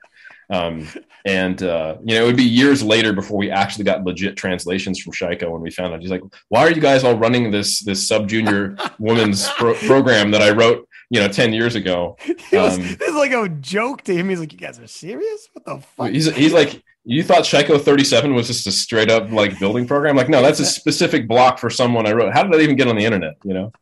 So, and we're all like, oh, Shiko makes a lot of sense. And let me talk about the ordering and it, like, you know, this is kind of the emperor has no clothes. And you find out that, you know, what we're doing really makes zero sense. So there was a lot of templates. And I think templates are still huge. People are very aware that individualization is important today. But let's be honest, like, most people are going to engage with a powerlifting template program when they first get into powerlifting. And I bit the bullet when I wrote my books in late 2015. I remember Andy and Andrea, my co-authors, who are, I think, much better at me at keeping their ear to the ground of what does like the most common person in the fitness field, how do they perceive it? Because obviously I think it should be one way and I want to change it and I want it to become, you know, better and lift it up. And while I'm in it, I also have a lot of biases related to what I'm trying to accomplish and my exposure to the data and being siloed around a lot of people who are doing it in ways that I think are better. So they were like, look, and I was very resistant to the idea of including programs in my books, The Muscle and Strength Pyramids, because as soon as you create a template, you know that it won't be ideal for some people. Like, I have an aversion to doing something where I can be like wrong or like it's an academic thing. Like if I state something that's a really basic claim, like, oh, it looks like it's sunny out. I'm like, but is it sunny? And do I need a citation for that? Like, that's kind of cloudy. Some people could argue it's cloudy. Let me see if there's a meta-analysis on how sunny it is today. And that's not a good way to operate in life, but it's part of my DNA at this point. So anyway, I bit the bullet and I wrote what I thought are some good template programs with customization elements, obviously including elements of auto-regulation, which makes everything a little more inherently individualized. And then I put a ton of caveats in my book about, like, this is an example of how to use these principles, not the Eric Helms program. But people are like, oh, I run the Muscle and Strength Pyramid program. I'm like, all right, whatever. Like, I just have to accept that that's the way it is. Yeah. I mean, running a template is the lowest barrier of entry for people coming in, right? Like, there's not many people who want to read 2 books to be able to put together their own program or hire a coach when they're like, bro, I've been at the gym for a month. Like, I just want bigger shoulders for the beach. Like, just like, let me do my thing. And that is okay. I've come to learn and accept at a visceral level. And it's very different writing a book for the lifting community than it is to, say, have someone sign up with 3D Muscle Journey and say, hey, can you please help me prepare for a powerlifting meet? So, and I think so long as you can communicate that to your audience, you can communicate that to individuals, and you can talk about it like we are here now on a podcast, it's fine. And they shouldn't go away, and they're not going to go away. And also, to be very fair, is for the person who's just been lifting for a couple months or even maybe for a couple of years, but now you're getting into powerlifting for the first time, an individualized approach isn't going to be that much better, because you don't have a need for individualization yet. You're like, I would like to squat 1.5 times body weight. The goal there is to start squatting, and that will help you accomplish that at that early stage. So I think or whatever the equivalent that is for the person that's appropriate and their, genetics and body weight and sex and all that stuff. But I think those initial gains are going to happen to some degree, so long as you're like in the ballpark of sensibility, not I need to have, a 3-hour consultation with Mike T to talk to me about emerging strategies. Like that's just not important until you get to a point where you've turned over so many stones and you're trying to squeeze blood out of each one of them and not getting much anymore, which is, honestly, that's like intermediate powerlifters and later, where it becomes quite difficult to keep progressing. And that's where you need to know the limitations of these templates. And I don't think we did in the mid 2000s.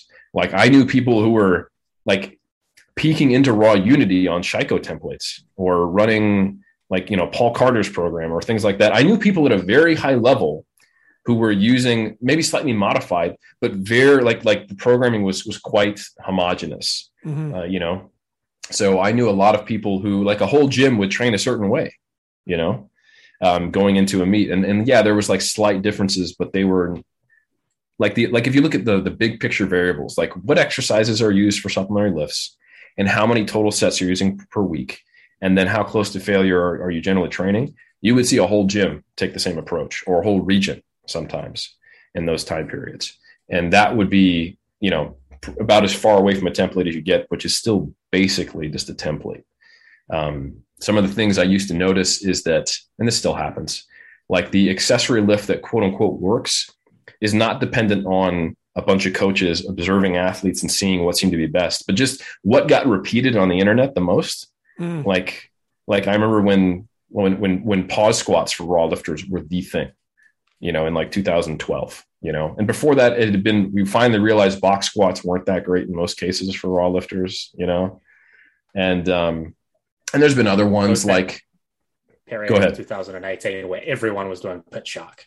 Didn't matter who there you you were, go. what your squat looked like. 2018 pit shark. Yeah. And you've got examples of like JM presses and it's not that these are not useful tools. It's that they're tools, not, hey, everybody, you know what you need? A wrench. And you're like, well, I have a nail in the wall. And you're like, hey, you just turn sideways and bang that bitch into the wall. You're fine. Like, no, like get a hammer, So I think that is something that is now much more widely understood in certain lifting circles. People understand that there are tools for situations. I think the average athlete understands, especially when they get pretty good, that they're going to need an approach that works for them.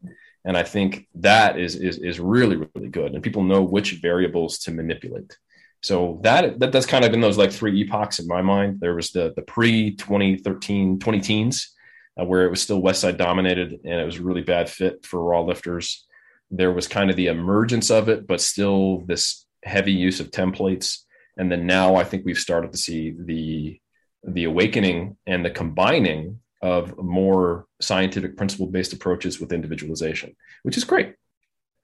It's funny, like also even what coaches look like previously you go to the biggest bro in the gym, and then later on you're going to athletes, and that's still here, but not as much. But for a while there, you would go to the athlete and it could be a 74, 83 or whatever the shit. So he's not the biggest guy in the gym, but you are going to the athlete who's proven on the platform. But more than likely, they're going to give you what worked for them. And more than likely, you're not a 1%er and they are. So how's that going to work out? Small little adaptations. But now you got people, we're somewhat shaking that loose. It's still not quite 100%. I just had Solana Lewis on here, and we were talking about women in coaches and how, a lot of times it's difficult for women to get a lot of men going to there. And she's like, I get it. If you're a 300-pound man, you're going to look at me and be like, how will you know what it's like to be in my body, walking out like 800 pounds on my back and blah, blah, blah. She goes, I get it. But the point is, I'm going to use a science-based approach towards this. And she's got all this background as well. And, she's like, I'm going to be far more capable to do a variety of people because I'm using a science-based approach, as opposed to just if you go to one other guy who's also 300 pounds, he's going to give you what worked for him. And if that doesn't work, he's not going to know a lot of different things he could do. You're going to reach the ceiling of how far he could take you pretty quickly. So you better be pretty good, pretty quick. Whereas elite with her, it's like, no, I'm not 300 pounds. Yes, we're going to have to use some communication to get there, but I actually know how to fix this. I know how to use different tools and look at this. And we're starting to an extent, we got guys like what's going on with, like Taylor Atwood, for instance. And then when Jason Tremblay came on, and Jason Tremblay looks like he's going to do your taxes. You know what I'm saying? He doesn't look like Russell or my man doesn't, it's not like that. But when he comes on and he talks like, I wrote this and, I sent it off to a dude in Australia with 2 PhDs and be like in load management, be like, does this look good to you? And he's, yeah, it looks good. And then we're consulting and whatever, and we're no stone left unturned. And I think we got Taylor where we need to get Taylor. And then it's like, oh, that's how you don't necessarily want to go to a guy who's just jacked and performs on the platform. He can't take you to where you need to go. And we're starting to get there a little bit. And the way coaches look is changing and their backgrounds and whatnot.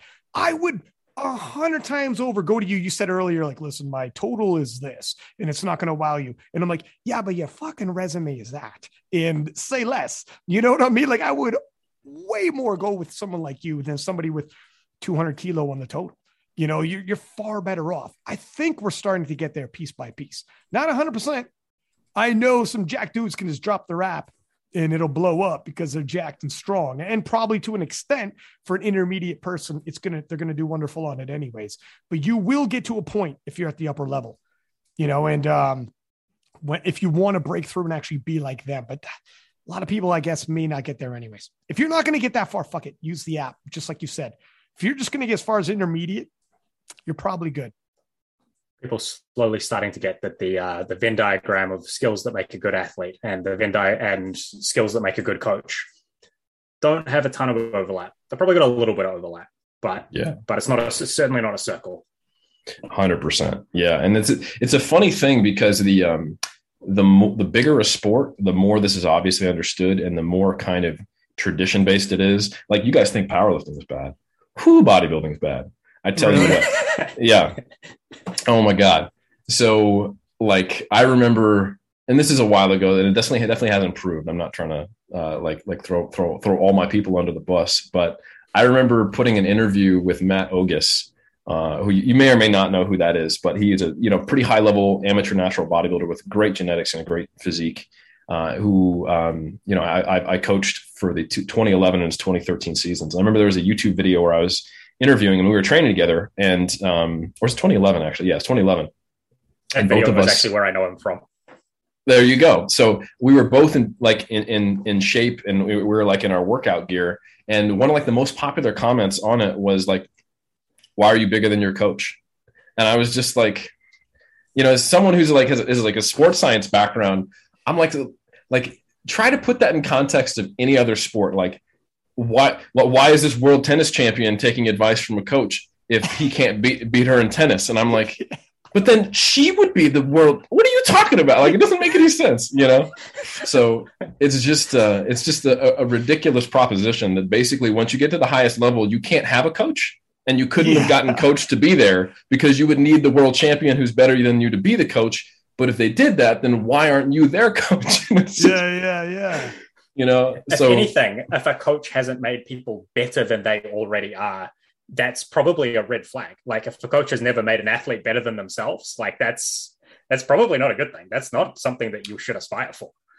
Yes. If you are the world champion and therefore you're allowed to coach everyone and you stay the world champion and no one else does, I mean, like that's not a good thing. Why am I hiring your ass? So so there's just some basic logical breakdowns that don't make any sense there. But when you think about it, like, let's talk about like football. Like, yes, most football coaches played football, but some of them didn't play football after like high school. No one expects these guys and gals in team sport environments to all have been extremely high level or currently be extremely high level athletes. They expect them to be masters of their craft and to understand the game. which often does coincide with having played it, because that's how you get an experiential understanding of it. So yeah, it's just it's a weird mentality. But I like when you think about the roots of powerlifting and the roots of bodybuilding, where it's basically just handed down from someone else in the gym to you, we understand how that's basically the perception, because these are like counterculture sports. Like if you look at the history of strength sport and physique sport, like you're a weirdo for doing this. It's probably going to make you a worse athlete. You're going to be muscle bound. You're a weird freak of society. Like, aren't those just a bunch of gay guys? Like that's like historically what basically was said for all this. So you're not going to go out in the world and proudly proclaim what you are and then seek out some sports scientists. The sports scientists until like the 60s or 70s were anti-lifting anyway, So isn't that wild? Yes. Okay. First off, I had another question and I'll double back, but you just hit something that's also rubs me the wrong way. Yeah, there are still some people I'm sure there are some sports where lifting isn't going to help, but yes, for sure. But there's a lot of sports where some people are just straight up, you shouldn't lift. And I remember, do you know Mo Farah, I don't know what distance he runs, but he's like 100 pounds and a super duper long distance runner. I don't know that it's like 10,000 meters or some kind of shit. 2-time Olympic champion for anybody listening. And he power lifts, squat, bench, deadlift. And they're like, what kind of training is fucking power lift, smash weights? And he's like, he gets after it. And I remember it was like a big to-do, the commentators, because he's a small dude, but he was like running and he took a tumble, did like a cartwheel, popped back up and kept running in the middle of the Olympics. Didn't miss a stride because he's bulletproof. And the commentators are like, that's from powerlifting. And it was so I wonder, I mean, are there sports you think that should be using powerlifting more often or weightlifting more often that don't, that just look at it like, no? Yeah, this tends to be very sports specific and like about the culture of the sport. Like I've gotten exposed to some sports here that I didn't even know existed until I came to New Zealand. So like, for example, cricket, right. It's not just an insect, folks. It's basically some strange, baseball second dimension world. But like I've met a few folks they've done like their PhDs in sports science related to cricket strength conditioning. And they've talked about how in the last few years, it's been a monumental shift. They're now open to the idea of strength conditioning. Or like there are some sports that are like, for example, I've talked to some European football, soccer S&Cs, and they're like, yeah, we can get them to lift, but they don't lift, like they lift, but they don't lift, So I think it's easy also for us so first off, there are some sports that could benefit from resistance training that culturally, for whatever reason, it's just not something that's emphasized. And therefore, the way athletes typically think is, yeah, I'll do whatever will make me better, but I'm seeing all these people who are better than me and none of them lift. So it's very hard to initially get that ball rolling because there's no anecdotal example of, that gal or that guy does a lot of weightlifting and they're a world champion. Because that's kind of how, the typical person's mentality starts rolling. And it's not until you get a rather experimental or avant-garde or science-minded coach who hires an S&C and they're also going to win before, you start to see those cultural gears changing. With that said, I think like the principle of specificity cannot be understated, So when you have athletes who are moving at fast velocities and they're moving like the heaviest load they're moving through space is them or a ball, and they're changing direction a lot. Don't get me wrong. Like working on maximal strength and doing, I would say lifting in general will definitely fit in, but using like the powerlifting programs as a basic template for that, I think that's kind of like a holdover from those West Side. Like you talk about, a lot of athletes are just like West Side influence. Right. That's kind of, they're always a little bit behind. And sometimes you'll run into people who basically just bolt on a powerlifting program on top of their normal sports training. And I'd probably say in more cases than not, that's not going to be helpful, just because it's not really doing a specific needs analysis of what does that athlete need? Like what energy systems do they use? Okay.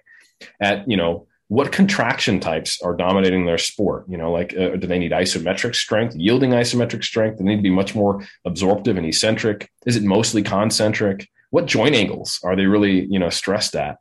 And then, what velocities do they need to produce force in?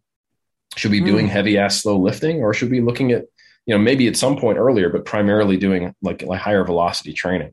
So I think while resistance training is going to be beneficial for a ton of sports, I think powerlifting is probably a little too narrow for me to just be comfortable. Like, it'd be better if everybody just squat, bench, and deadlift and did one of them, So, yeah.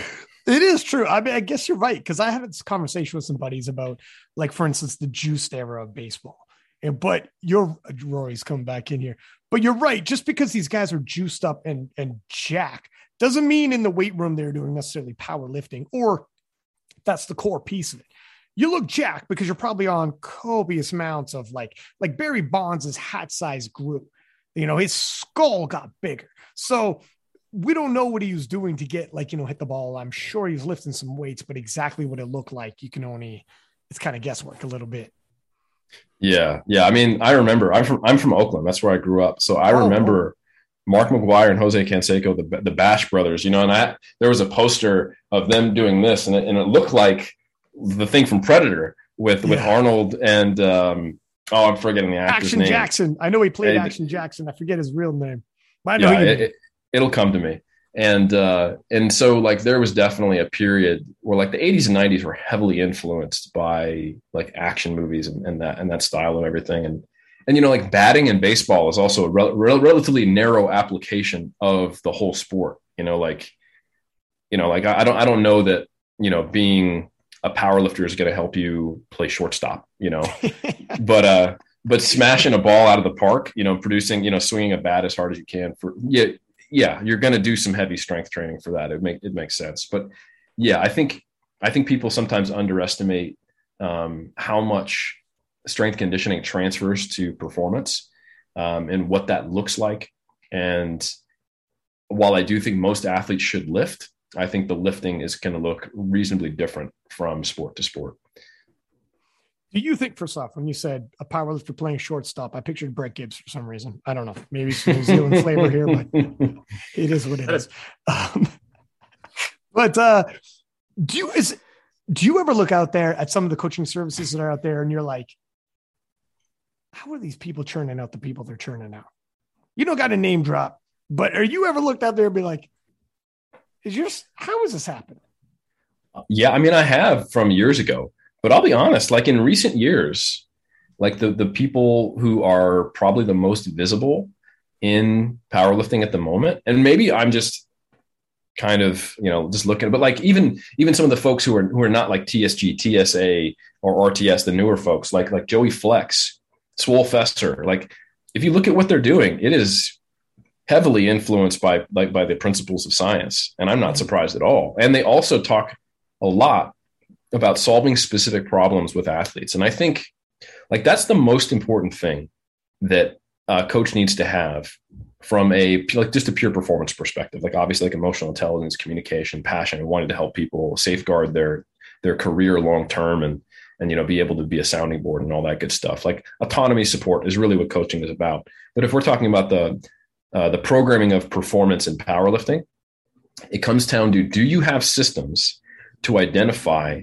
what the barriers to improve performance are, what the potential pathways to improve performance are, and can then you communicate that well to the athlete, get their buy-in, program it, and then can you assess whether or not that worked or didn't, and to what degree, in a reasonably short turnaround time before they go, I'm going to work with somebody else that didn't work. Yeah. And that's what we're seeing with a higher population of powerlifters being self-selected for more quickly. And that's why emerging strategies, that is like a very popular concept in RTS, but kind of everyone is not to say that it's derivative or not creative or not really intelligence. It's a approach to doing that. But basically what Mike T is talking about, and it sounds really complex, is just you need to have a system to figure out if the things you're modifying work. And if someone can't articulate that, or it doesn't come across that that's something that they emphasize, or if they kind of just have a filtering system for everybody, Like everybody just kind of here's my approach. Like when I hear a coach say something like, here's how we do it down in Wichita Falls or whatever, like I know that they're probably having success despite what they're doing, not because of it. And what you will notice is that there's very few people who come out of nowhere who weren't already popular, who create one of these systems that would make me facepalm and then continue to succeed, right? Because they don't have enough undeserved clout initially to actually build the survivorship bias of having these athletes. It's hard for it to happen in modern times, but there was a ton of it before, like if in the era before, social media was as ubiquitous and powerlifting was smaller, we were talking about this before, like people were just doing and repeating things that other people said was good. So you could be a coach who did the same thing for everyone. And then anytime someone didn't succeed, you'd just blame the athlete or say they were lazy because you'd had somebody else willing to take up the mantle who would happen to come out of the meat grinder with a title, right. And that's the messed up thing about anecdotes. And this is really true for any coach or coaching service out there. And something I've been very careful to safeguard against is that as you become more popular, your success begets confirmation bias. So what the hell did I just say? What that means is, let's say, for example, 3D Muscle Journey comes out in 2009, 2010, pre-social media. People are applying. We don't have system yet. We're doing our best, and we're figuring out what works. For the next 2 years, that's making us better. 2012 comes out. Everyone loves Matt Ogus. Everyone signs up. And if we had a mentality of here's the 3DMJ approach, we had so many people clamoring to come to us that the people who succeeded with it would be our confirmation bias. We'd be focusing on our success rather than the 80% of people who maybe weren't succeeding. And then we would think, oh, this is why this is, what we're doing is working. And then even further than that, people would come to us because they pre-selected for the approaches we take. If there had been a stock standard 3DMJ method, the people who thought that doesn't make any sense, or I don't want to try that, or elements of that didn't work for me, they wouldn't sign up for our services. So now that you have popularity, and if you have a system, now you're more likely to get people who are going to have the belief, the placebo effect, if you will, from trying it, and potentially actually be better suited to it.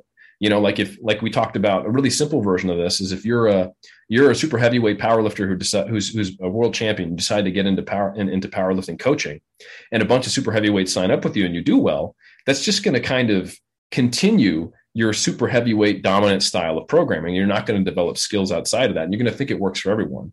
And then like the 74 kilo lifter or the 57 kilo lifter who comes to you and you give them the super heavyweight program and they kind of plateau and bounce, you won't get feedback from that to understand what was wrong. And you won't have those athletes. So as soon as you are seen as a certain type of thing out there as a coach and you have a reputation and you have a system, you have to be really careful to make sure that you aren't just getting people coming to you who are expecting you to do what you do it. And then because they self-selected for it, they succeeded. And then it reinforces your own biases that you're amazing. You need to have systems in place to ensure that you aren't just becoming steadily worse over time. Because how many people in the fitness industry have we seen where they were pretty reasonable 5 years ago, and now they're just sipping their own Kool-Aid and hype so hard it's just they're a joke. Yeah, 100%. You're right. And it's true how you can have a confirmation bias happen. And then it's also true where you could see how somebody might fall off and they don't even understand fully why. Like, why is this not working anymore? But yeah, you start building it around yourself. It's I think at this point though, and you kind of hit the nail on the head where people will realize if you can't personalize it and ask the proper questions and start changing over time, there's so many flipping options. People there was no shortage of options, nor, podcasts and ways of taking in like YouTube and digesting information that, people are going to find out like you're not coming back to me for follow-up questions and you haven't tinkered with this program much at all. And like, they will just leave on their own, even if because they just even suspect like, yeah, I'm progressing, but maybe I could be progressing more because I don't think we're having the right conversations here from what I heard. And you're right. Like the people you named, obviously, I mean, it's year after year at this point. It's funny when you say new guys like Joey Flex, that's how old OG we are when he's been around for like half a decade at this point. This is how you make us feel old, but he's like a new guy like Joey Flex. You're like, he's been around for like half a decade, but they're like, but Swole Professor's a little newer on the scene. But it's also interesting when, okay, so yeah, like before that, RTS, yourself, Joey Flex, newer than your generation, but then Swole Professor coming in, and like there is, new people, because for a little while there, I remember thinking, when there's the old guard and they have so many people, and when you enter in, you're like, well, why don't I work with this person who I know is good, I know is intelligent? Why would I gamble on you? And how would someone carve out their place in it? And then, Joey came in 2016, but even that was before a lot of social media boom happened. So he's actually been around for a hot minute. But then a guy like Swole Professor, it's like, how could you take people who ordinarily would have went the Joey Flex route, would have went, the strength guys route, would have, it's amazing how it's going to happen. People will come and they will carve out a niche, and the success of their athletes will speak on it. But it's difficult to see it coming, man. And what they're going to do. And it is. And it's also, it's hard these days, like I remember when we first started with 3D, and also just to make sure, like, just because I'm calling new kids on the block, that's really just old man perspective. I got a lot of respect on their names, just so they know if you're listening, Joey. But yeah, like when 3D Muscle Journey first came out, I remember we were looking at Lane Norton and Joe Klimczewski as the only other two like online coaches I was even aware of. So like the Diet Doc and BioLane to two, like you can't even open your Instagram right now without tripping over two coaches, like talking to one another on the same post, So it is a vastly different world. And I think that can be a big challenge for people. Sometimes I get asked like, hey, you're successful in your little domain. And like, what do you have advice for an upcoming coach? And I always make sure that I'm reasonably humble in my response, because I came up in an era that is not like this, and the pressure to be relevant now gets people in trouble a lot. And it's kind of a pressure cooker. Like people feel like they need to get their degree. They need to be a good athlete, and they need to have a championship athlete. They need to have an internet presence. And they need to have a whole staff of coaches, and they need to have an RD and a physical therapist yesterday. And they're 22. And I think it's a really difficult thing to not be, I would say, blinded by the expectation of immediate success and getting your shit together immediately that social media and the speed of the kind of the powerlifting culture is today. With balancing with that, with me going, well, hold on, I need to actually become good at my craft. Like I need to be someone worthy of listening to. Like I've only done 2 meets. I'm in my second year of school. I've coached 3 people, and 2 of them are my family. It's okay that I'm a novice coach right now. Everyone starts as a novice coach. And in fact, I really shouldn't want, and this is the one that I try to get across to some of these young coaches. I don't want to blow up now. I don't want to accidentally stumble upon a world championship when I don't really know what I'm doing. I don't want to get a Bryce Lewis and then just happen to roll the dice and come up big, because I won't be able to reproduce it. Like I'll get a lot of clients coming in, and then I'll start generating negative, press for myself, as a lot of people start to work with me and don't. So like you don't want early success. You don't want a rocket ship to exposure as a coaching service.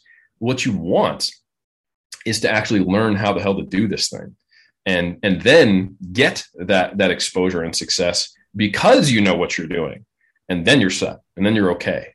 And if you can get out of that mindset, you can avoid a lot of pitfalls, like controversial posts, talking shit, call outs, making a YouTube channel based around all the stuff that you're going to look back on 5 years now and be like, oh my God, that's embarrassing. Like, I really don't look like a professional right now, And I think I'm just really glad that I didn't try to come up in this current era, because I don't know how well I would have done that. A lot of the dumb shit I did is, hidden on some forum 12 years ago. So it's a challenge for sure. And I think just to any coaches who are out there, just treat it like a skill, treat it like a craft, like respect the hours you got to put in to really know what the hell you're doing and take your time to do that. Like, for example, I've watched Rory over the last, since I've come to New Zealand, just becoming a fantastic coach.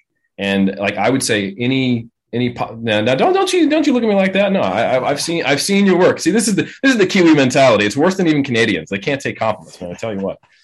But like I've seen the local powerlifting community here in New Zealand grow since 2012, and I've seen some folks who started out as junior lifters who are now incredibly well respected coaches for the right reasons. And I think it has to do kind of with like the tall poppy syndrome of Kiwi culture. Like, most Kiwis aren't willing to put themselves out there like that, and I think that actually helps them, so that by the time they are worthy of having that respect on their name, they have more than they're willing to even admit, like Rory here. So I think it's hard to feel like you can take the years to put into your craft and slowly build something, because social media makes you feel like you're not relevant and you have to be relevant yesterday. And there's people getting clients all the time, and you got bills to pay. So it's a rough world. It's not a kind world problem to solve. And the reality doesn't match what it looks like. So yeah, I guess I'm grateful that I came up in a relative obscurity, so. Dude, same. I think back, because I'm 42 and I'm like, my God, I was 22 20 years ago, and holy smokes, was I a different human being back then. And I am so glad there was no social media at the time. There was internet, but it, wasn't the same. But yeah, I don't know what the hell. Like, there are some people who are trying to carve out their niche, and yeah, I mean, I don't even fault them if they're like trying to do like call outs or some kind of gimmicky thing or whatever, like, or if they're in the middle of some kind of a rivalry, how they react, and whatnot. And I think to myself, like, especially like podcasting, how many freaking been doing this for years. And I gotta tell you how many hours of talkity talk we do. And it goes on for years with so many people.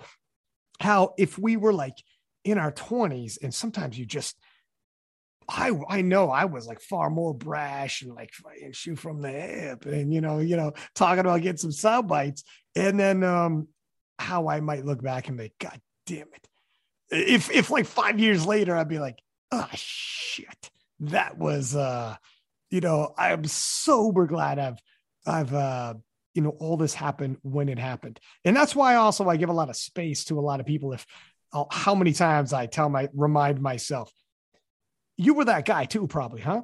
So relax, let people grow. It is what it is. Like, when you have someone in the community and you're acting a certain way, be like, have a short memory on it. If you feel somewhat insulted a little, be like, have a short memory. And if he's willing to come to the table, go to the table and relax, man. Don't take it too, because it's tough, man. I talk about this with my boys that I went to high school with and grew up with, early 20s. And we're like, holy smokes, man. we dodged some bullets. I grew up just on the cusp of social media, right? Like, I was born in 1994. So like Facebook blowing up was when did Facebook blow up? Like 2010, 2011. So I was like 14, 15, something like that, right? Caught the beginning of YouTube, caught the beginning of Instagram, got TikTok now, which I hate, but whatever. But I was so lucky, right? Like, I was lucky that the first sort of good content that I found was like, actually, it was a lot of it was old bodybuilding.com forums of like Eric and Lane Norton. And like, I actually got some, purely by chance, stumbled onto the right stuff at like a formative time, because I could have stumbled onto very much the wrong stuff at that time and just gone in a totally different direction, right? And it's a shame, because there's definitely some people who would have stumbled onto that and would have gone into a direction which is less good and has resulted in not so great outcomes in some cases. You could be 300 pounds right now with neck tats and in the untested division if you went on the wrong form. If you went on the wrong instead, you I want to as far see. as my grandmother is concerned, these are about as bad as Nick Tats anyway. So, yeah. Can we start a petition to have a 300-pound neck tat Rory? I feel like a gas stub. Just let's do an experiment, dude. I just want to see you squat halfway down with your legs basically touching the plates on a sumo deadlift out of a mono rack. Yeah. Yeah, and someone just to yell put on 40 kilos far too early. Only for you, Eric. I appreciate that you'll take that bullet for me, just so I can have a chuckle at the fact that you now have severe type 2 diabetes. I need help getting out. I need to stop for a rest on the way to the car after the meet, even though it's only parked 50 meters up the road. I want to ask you, Eric, who is the most gifted athlete? Because you've worked with quite a few over the years now. The most gifted genetic freak that you've worked with, do you think? Man, I mean, it's from a powerlifting perspective, it's got to be either Jess or Bryce. I mean, they're both incredible. Anyone though, across the board. Yeah, I mean, there's been some ridiculous bodybuilders who I've worked with. I don't know that any, I would say, are as gifted as those two. I think they're both incredibly talented. To be honest, it's probably either Jess or Bryce. And obviously, Jess came to me to work with me during a period, like she was interested in doing some like bodybuilding, and we'd had time off from COVID and she needed a bit of a break from powerlifting. But she was already an incredibly talented, arguably seen as one of the best lifters, out there. So I didn't get to see her formative years, which I think probably would have, informed me more to see, how much did she respond to training initially and all that. But I mean, she's pretty awesome, obviously. So it's probably one of the two of them. But I was just like, that wasn't an exaggeration. 12 weeks, 135 pounds on his deadlift. Like the first time. So I met Bryce. Here's a fun story. He competed in a bodybuilding show, a natural bodybuilding show in California with me. He was in the junior division, I want to say. So he was in he was like 20 and I was in the open. And he hung out with us, and like afterwards, the whole 3DMJ crew went to this gym on Sunday and trained. That's how crazy we are. The day after a bodybuilding show, and we're like deadlifting too. Oh my God. Yeah, and he pulls 405, and he can't really keep his back straight. So that was the point at which I saw Bryce. It wasn't in my head like, oh, he's a genetic freak or anything like that. And I came over and I tried to help him out with his hip positioning and like where he started his hips to kind of keep his back straight. And then not long after that, he was like, hey, I'd like to do some coaching. And, I think I want to focus a little more on strength than the bodybuilding thing, even though I'll probably come back to it. Long story short, he didn't come back to it. Within weeks, he was deadlifting 600 pounds. And I was like, oh my God, like what just happened? So yeah, that was probably my first exposure to a really talented athlete was Bryce. And also just seeing someone who had, he was a competitive bodybuilder. So he was someone who dots I's, crosses T's, likes to control variables. I remember when I was mentoring Bryce, when he decided he wanted to get into coaching, we're talking 2012, right around the time right before TSA started. We had a lot of conversations about how he didn't like how much guesswork was involved in programming. He was like, well, listen, if you increase volume or if you increase load, you get stronger, right? And I was like, it depends. What happened previously? Like what's going on, other aspects? Like, well, like where was your volume before? So he wanted to learn the levers to pull to make athletes stronger. And I think he started to see that to some degree, like the pedestal he had me on, like I was the big Wizard of Oz face. And in actuality, I was just a guy trying to figure this out with him. And I was developing systems and we were collaborating together. And I think now he's all about that. Now he's all about individualization, elements of auto-regulation. What do we know and not know? What are our cognitive biases? How do we create better systems? But at the time, just to give you an idea of, I think not only did Bryce have the physiological talent, but he had the mentality to where he was willing to control variables and be very on it. and especially in like his formative early years. And people don't remember, but he's coming down from the 105s now, and he's dieting, and he cut his chops at the highest level in the 105s, but we actually cut down to the 181s for some comps back in the day. And he was walking around pretty freaking lean, and he's done bodybuilding shows. So this is a guy who's very willing to be a soldier and do hard things while doing other hard things and put together a lot all at the same time. So I think Bryce has a lot of character traits that lead to him to being, I think, a very, very talented athlete. Privileged to work with him, I will say. I love the fact that you guys are still together after all this time. It's freaking rare. There's like you guys in, like, when I think about it, like, like I remember,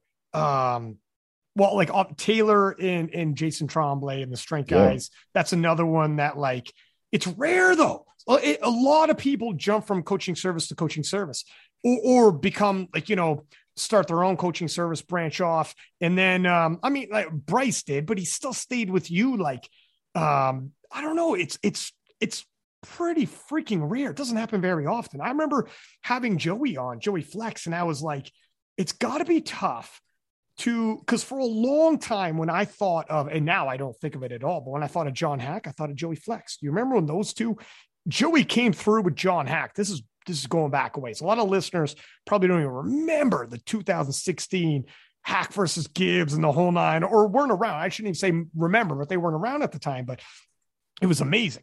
And then, like, I remember that was how I pictured like Joey and John Hack, and then picture like Joey and Sean Noriega were like, I just picture them together. Like, it was like, that was their crew. And I remember having Joey on the podcast. I'm like, man, it's gotta be tough. Like, when somebody that you've had, like, he had both of those two before they ever had done anything, right? Like he still had that message, and it's crazy now. He should repost it because he posted one time not too long ago. John reaching out and, hey, I know you don't know who I am, but I know you're a strength and conditioning coach, wondering if I could work with you. And this is before John Hack was like everything he's now, obviously. And it's so cool. And it seemed like Sean Noriega, he's Sean from the get-go, right? And it's got to be tough. I asked him, I'm like, how tough is it, man? Like, when someone moves on, when you had all that together, because it's rare that they don't move on at some point. And it's nothing to do with, like, obviously they moved on, but Joey's had so many world champions since then. So it's nothing to do. What could I have done more? It's not that. Like, Joey's done tons. Like, since then, he's been more successful. He's had more world champions since then. But it's got to be that's one of the hardest parts I could think of. Like, if Bryce left you, I would be hurt. Like, you know what I mean? I would be like, what the fuck, Bryce? I would be in his DMs, be like, think about this. Don't break up yet. You know what I mean? It'd be tough. Like, I'm sure it's gotta, like, if you ever thought about that, Bryce was somebody else. Holy fuck. You show up at his house with like a boombox and like, baby, come back to me. Like, I'd be checking up on you. I'm like, you all good, man? Let's talk, man. Let's go for beers. I tell you what, I have had far more athletes leave than those who have stayed with me for the entire time I've ever worked with them. And I think that is, to some degree, the natural state of coaching. You are often the right thing. Well, if you have a decently long coaching relationship and it's not out of obligation or convenience or something like that. But if you guys had a good coaching relationship for a while and it ends, it means that at your level as a coach in that time and where they were at and what they needed, it was a really good fit. And then for some reason, it was no longer that.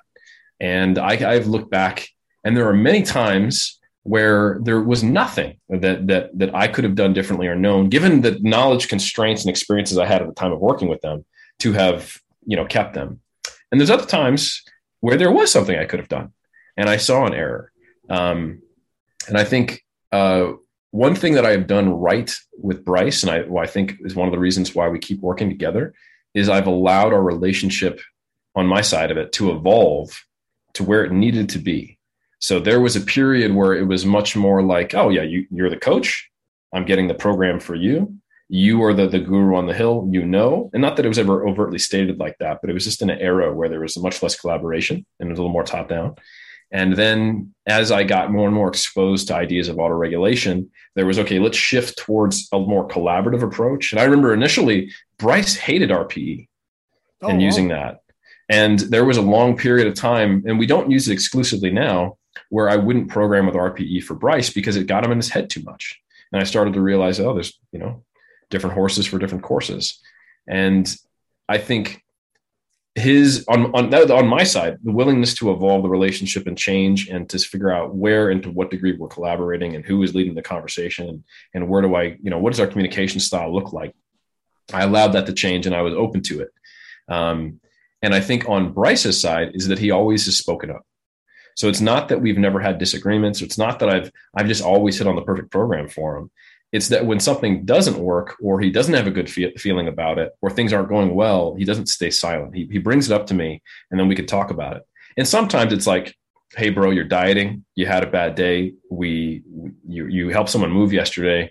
I'm not surprised your squat went poorly, but that's okay. And I don't think, can you have amnesia for me? Yeah, I think I can. Okay, cool. Other times it's like, no, you're probably right, Bryce. I think things are not going well for your squat and they haven't been this whole block. Let's get under the hood and sit down. Let's jump on a call and figure out why do you think that is?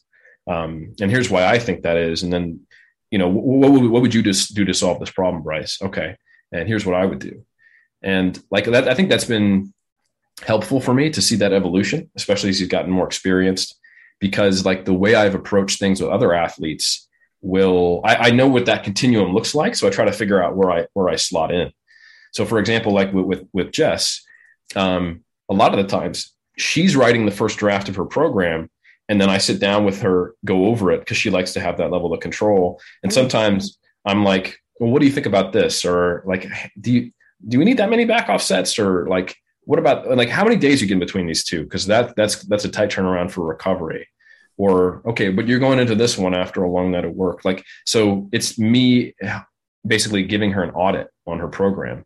While I have other people who would be completely intimidated or not know where to start if they wrote the program and I audited it. So I think if you don't have a willingness to do that, you're probably going to lose more clients over time because people are very different.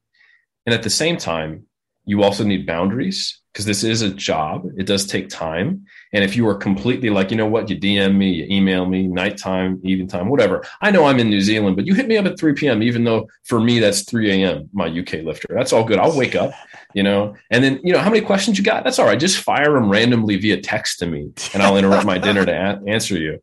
And, you don't like Google Sheets? That's all right. I'll just give you, like your program in a text message via Instagram. Like sometimes coaches start like that because they're new on the block.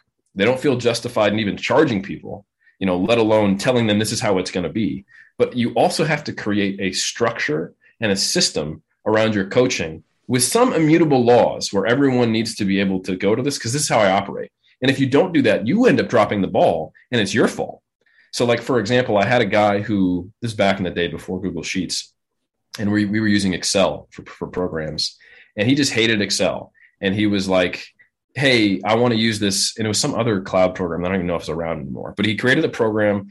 He's like, I converted it to a program in cloud and just check it every week and we'll be good to go. What I was used to getting an email update every week from my clients with them attaching the Excel program with what they'd filled out. So 2 weeks goes by and I haven't checked this cloud because there's no notifications. It's not built the way it is today. And he's like, hey, you missed my report. And I was like, oh, fuck. Like, I didn't put you into my system. This is my fault. I didn't say, hey, here's how I operate. So I think you need to have some boundaries with what you do, but you also need to have the actual active coaching be quite flexible to operate on that continuum. And that's a difficult kind of fine line to walk and figure out what that looks like, especially when you're new to the game. And I think I've lost many clients because of that, to where I made the wrong concession or I didn't keep the right boundary, or I was too inflexible in aspects that could have been more flexible. Like, no. Like, we're going to train 4 days a week. Cause we can't go to 3. Why? Don't ask me why, so I think a lack of flexibility can get you if it's in the wrong places many times, because it just doesn't, it doesn't leave the door open for those cases of things that are outside of the norm with your clients, which you're going to have more often than you would probably realize. Yeah. Some people go with their coach, and at least it appears this way anyways. Like you become like friendly, you're part of like the clique, especially these days. Right. And that's part of the marketing to get more people, and people come because yes, the coaching's got to be on point, but it looks like I'm joining like a clique. I'm joining that. So when you get in there, if it feels too professional and too many boundaries or whatever, they're kind of like, I just don't feel that. And sometimes it helps that inspiration to be a little, if it feels too surgical almost, there's not a lot of inspiration there. It's still sport. In sports, you do need, like, to an extent, and that's the tough line, because to an extent, a coach does need to be able to rally the troops and be like, let's go, let's get at them. Like, where are we at right now? You know what I mean? Like the night before a big contest or whatever, and you're like, if you get some weird vibes, I remember there's another thing when Joey's on the podcast, he's like, for sure, you got some people that you can't read like that. But he's like, he goes, one of my better suits is if I think I got a vibe on somebody. And he's like, I think this is one of those people the night before, I'm going to give him a ring and be like, give them some talk. You know what I mean? And sometimes that's what it is, the difference, where what this person in this coaching service, that coaching service might give you are going to be very similar, right? Because a lot of people, whatever, they have a lot of expertise, et cetera. But then that little extra, now you don't want to go too far extra because you break down barriers and you'll be forever holding hands. But you also want to be at the same time able to be like, if I got to inspire you, I will. And then if you ever have a fucking moment where somebody feels like they're walking through fire and you just held their hand when they went through it, you got them like they're in, and that as a coach, that like when someone's like anxiety or something's coming up and you're like, this is where we solidify this relationship. So it's tough. It's freaking tough because knowing that it's sports, it's so emotional the way, but on the flip side, you also be like, yeah, but I also am living a life and I got like 35 other people and blah, blah, blah. So, if you open that doorway, they might always be coming back to you. It's a difficult one, man. Yeah. I think if you want to do this, you need to fall in love with the idea of coaching and understanding that coaching and programming are completely different skill sets. Like there are elements of what you've learned through coaching that might affect your programming. Like if this tends to get them really motivated, they need an easier day midweek. Like you're going to have some psychological aspects that inform the way you structure your training that'll differ from person to person. It won't just be all, exercise science textbook is what dictates the Excel sheet plus individual response. It's not that simple. It has elements of coaching, but like if you're not actually coaching, I don't think you should call yourself a coach. And you need to know the limits of what you can do, whether you're working do you have a gym? Do you have training sessions with your folks who are around you? Or are you purely online? Are you a platform coach?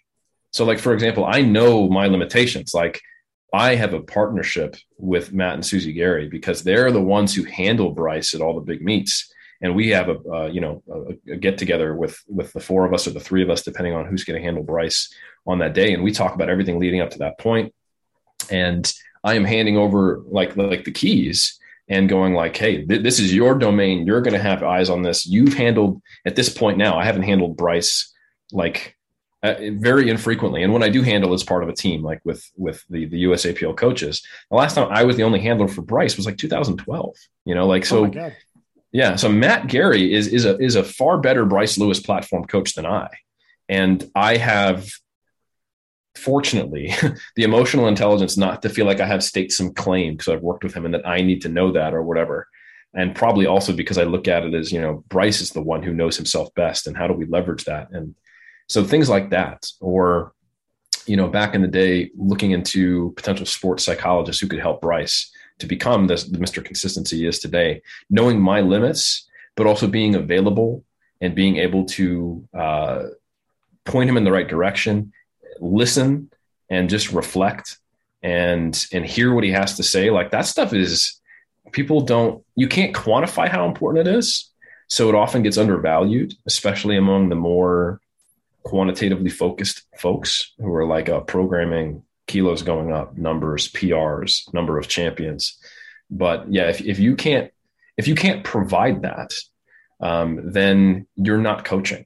And I think that's a really important distinction. And it's also just as, if not, I would argue quite easily more important than what goes onto that pen and paper is the communication process and being able to develop a relationship, which is essentially what coaching is. So if you have created firewalls in your systems to where you can't actually develop relationships with your athletes, you're not coaching.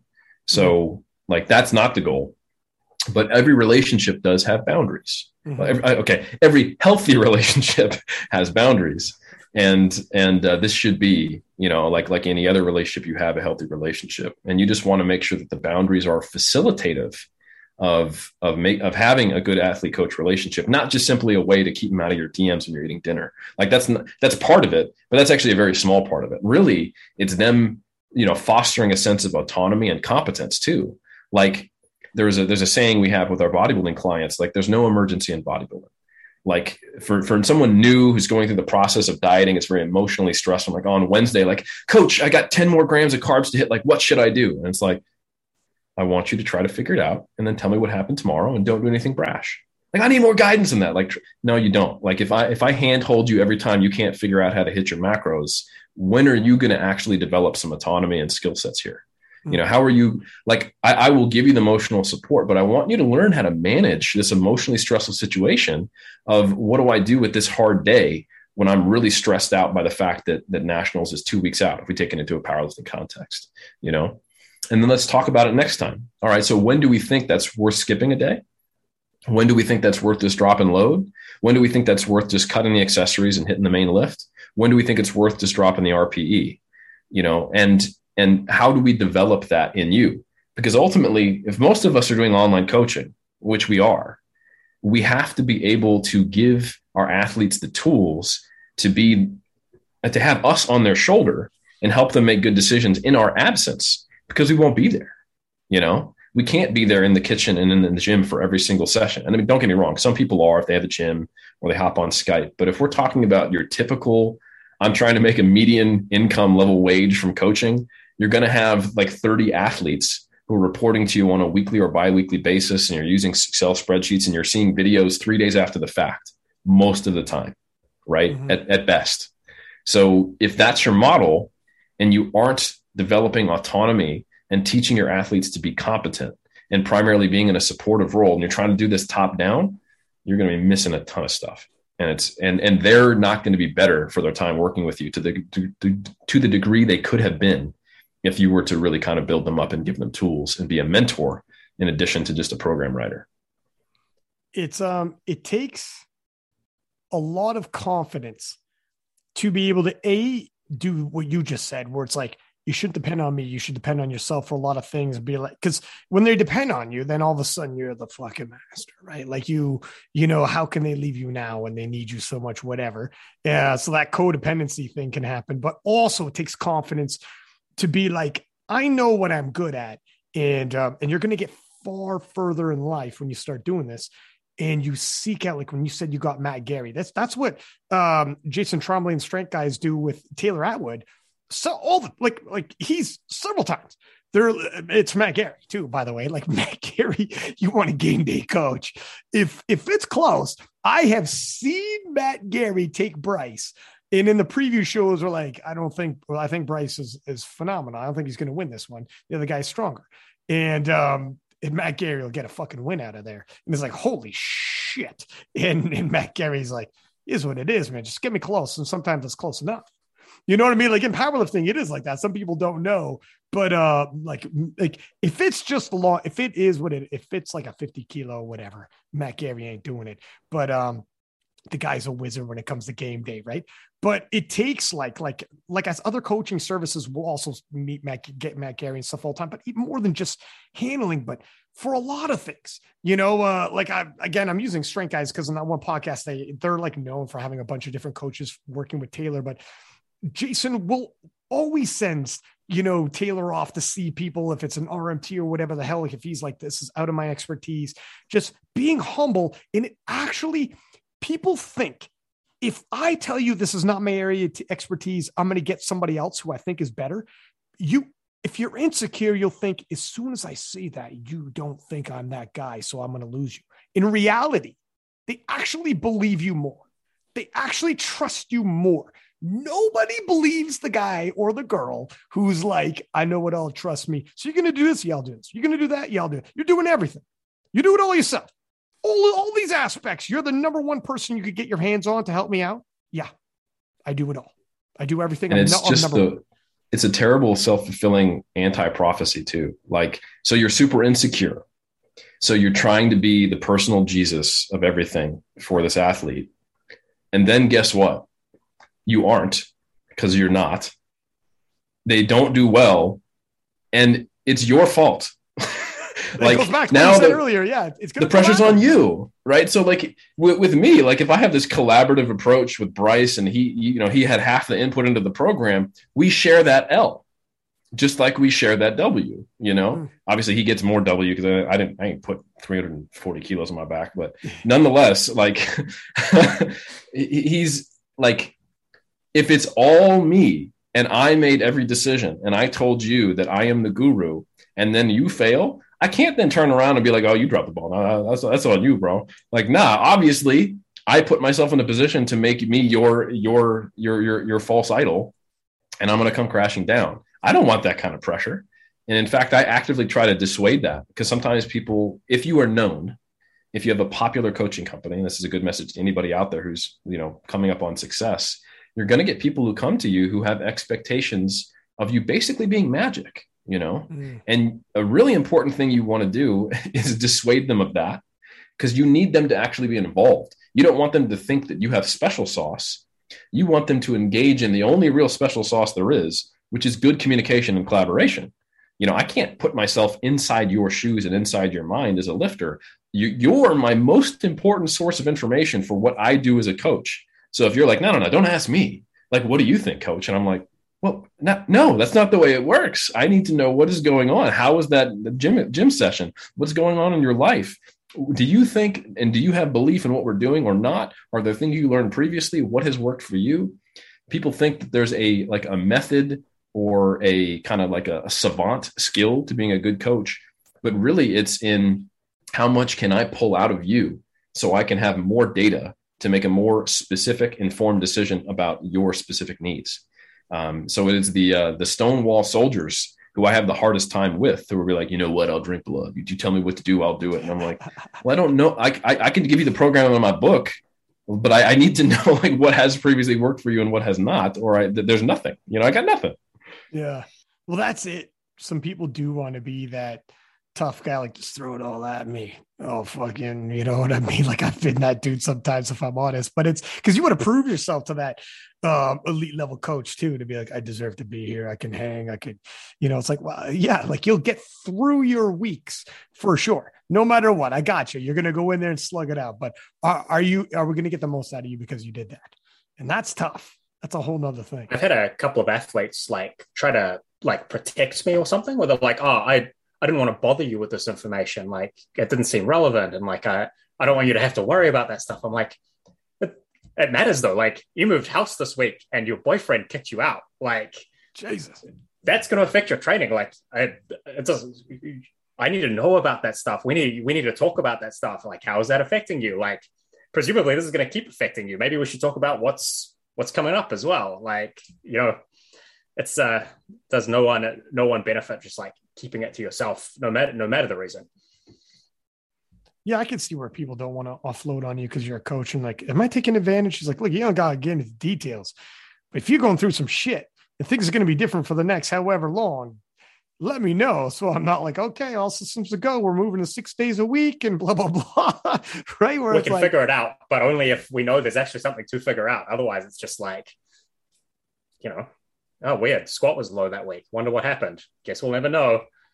Yeah. You're like, well, I suck because I'm doing the same thing we always done. And all of a sudden everything's shit. Right. Yeah. That would be tough. When you were talking about genetic freaks, I remember a story Dana White was saying he sent Yoel Romero, who's a Cuban wrestler. He was like a world champion of wrestling. He's in the UFC, and he sent him to see a doctor to save his eye. And the doctor, and I mean, I don't know if do you know who Yoel Romero is? I don't follow. I mean, I'm assuming no. The answer. Okay, I'll send you. I'll send you. I like how you're going to try to meet me halfway. You're like, no, fuck. I was trying. I wanted to help you. Yeah. Right. That's a good guy you are. You're going to coach me through this. But I'll send you a picture of him. But he's literally in his 40s and fucking absolutely diced, and like he's a genetic freak, right? And I'm interested in the outliers, the 1%. That's why I asked you about genetic freaks, because I know you work with some genetic freaks. Obviously, Bryce, Jessica, I assume, is a genetic freak. So Dana White sent Yoel Romero to see this doctor, and the doctor's going to work on his eye. Now, Yoel Romero, everything I told you, he came up in Cuba, a world champion. I mean, from fucking like 6 years old, he's in the system training to be an Olympic weightlifter, wrestler, becomes a world champion the whole nine. Now he's in his 40s. He's a professional MMA fighter, still in his 40s, fighting for world titles and shit. I'll send you a picture and you'll be like, qu'est-ce que fuck? But he sent him to see a doctor, and the doctor's cutting into his eye, and the doctor's like, so he calls Dana. He's like, what's this guy's story? Like, where did you find this guy? And Dana's like, what do you mean? He's like, I've never seen anything like this. He goes, first off, when he came in, I read his sheet. I'm like, this guy's not the age he's saying he is. No. And Dana's like, no, he is. He's like, okay, we'll park that. Put a pin in that. Because what the fuck? I thought it was the wrong guy. And he goes, second off, he had 3 to 4 times the muscle tissue around his eye that I've ever seen with anybody in my life. And I've been doing this for 25 years. Up to 4 times the muscle tissue around his eye. This is his eye. You don't work out your fucking face. You know what I mean? Like, this isn't a muscle group that he's working out too often. How did he build that muscle mass so much around his eye? And let alone the muscles he does work. And so Dana's like, had the surgery grow. And he goes, well, like 4 times longer than I thought it was going to be. And he's like, I don't know how much. He's like, I don't know, man. I've never worked on something like this before. This is a specimen. But it's just, there are freaks like that, though. There are people walking around that are just absolute genetic freaks, 1%ers. So back to when you said earlier how people are like, well, this person must be on steroids, because it's like, maybe, yeah, there's cheaters, but it's not like you think it is. The difference between all of us in this conversation and Russell Orhii is significant. And it's just genetically significant. And even though if we're like, well, how much stronger could he possibly be? He's got to be on. No, man, there are so many levels to genetics. It's insane. But we know people walking around, it's just, it's interesting what the 1%ers actually could be before they ever take anything. Now imagine these individuals take something, I think people underestimate how like the variance between people and their, we'll call it genetics, and then they overestimate what drugs can actually do. And because it's not that drugs don't do a crazy crap, don't get me wrong, but like I'm not ashamed to say that I could go on every possible pharmaceutical intervention on the planet and go up to the 105s. I ain't cracking the mid 700s if I had to guess. Well, we're going to try with Rory, remember? We're going to try this. Well, I want to see. Yeah, and then that's even throwing equipment into it. It's for science. It's for science. We need to see what we're going to push. Eric, I do need you to sponsor my CPAP machine, though, because you're going to need it. You're going to be breathing pretty heavy. Yeah, well, you're going to be blowing all your money on GH, so you're not going to have anything left for the CPAP. That's true. Yeah, this is going to be an expensive project. But make Rory see. I want to see if Rory can squat 1,000 pounds. I mean, legit. I want to see if he can bench it. Yeah. I like that too. Bench over 200. Go to 300 pounds. Multiply. Ton of gear. Multiply bench. Get a touch in the 200 somewhere. It's worth it. I had something else I was going to throw out there. For you. Might not be For us, we take no risk. We're just interested. Yeah. Just interested. Yeah. He comes back. You get a text. You're like, are we still doing? Holy fuck. We're like 3 months in. You're like, is this real? I think my foot amputation is going to cause a slight problem. And I'm like, wait, this is just a joke on a podcast. What happened? Like, you know. You're like, I thought this was a running gag. We're just fucking around in the DMs. You're like, this guy sent me a picture. It's like, is that you, Rory? He's like, I don't have a foot. It's like but face has completely changed shape, like bald. I'm like, how are you taking selfies? Did you give your phone to a biker gang member? And you're like, that's me, bro. Yeah. Hey, that's me, bro. But I'm fucking shifting weights out here. I want to ask you, look, we've been chatting like, holy shit, we're well over 2 hours now. How are you? I just have like 2 more questions. How are you for time? Let's do it. And maybe we'll actually stay on topic and we can get through them. How about that? Okay.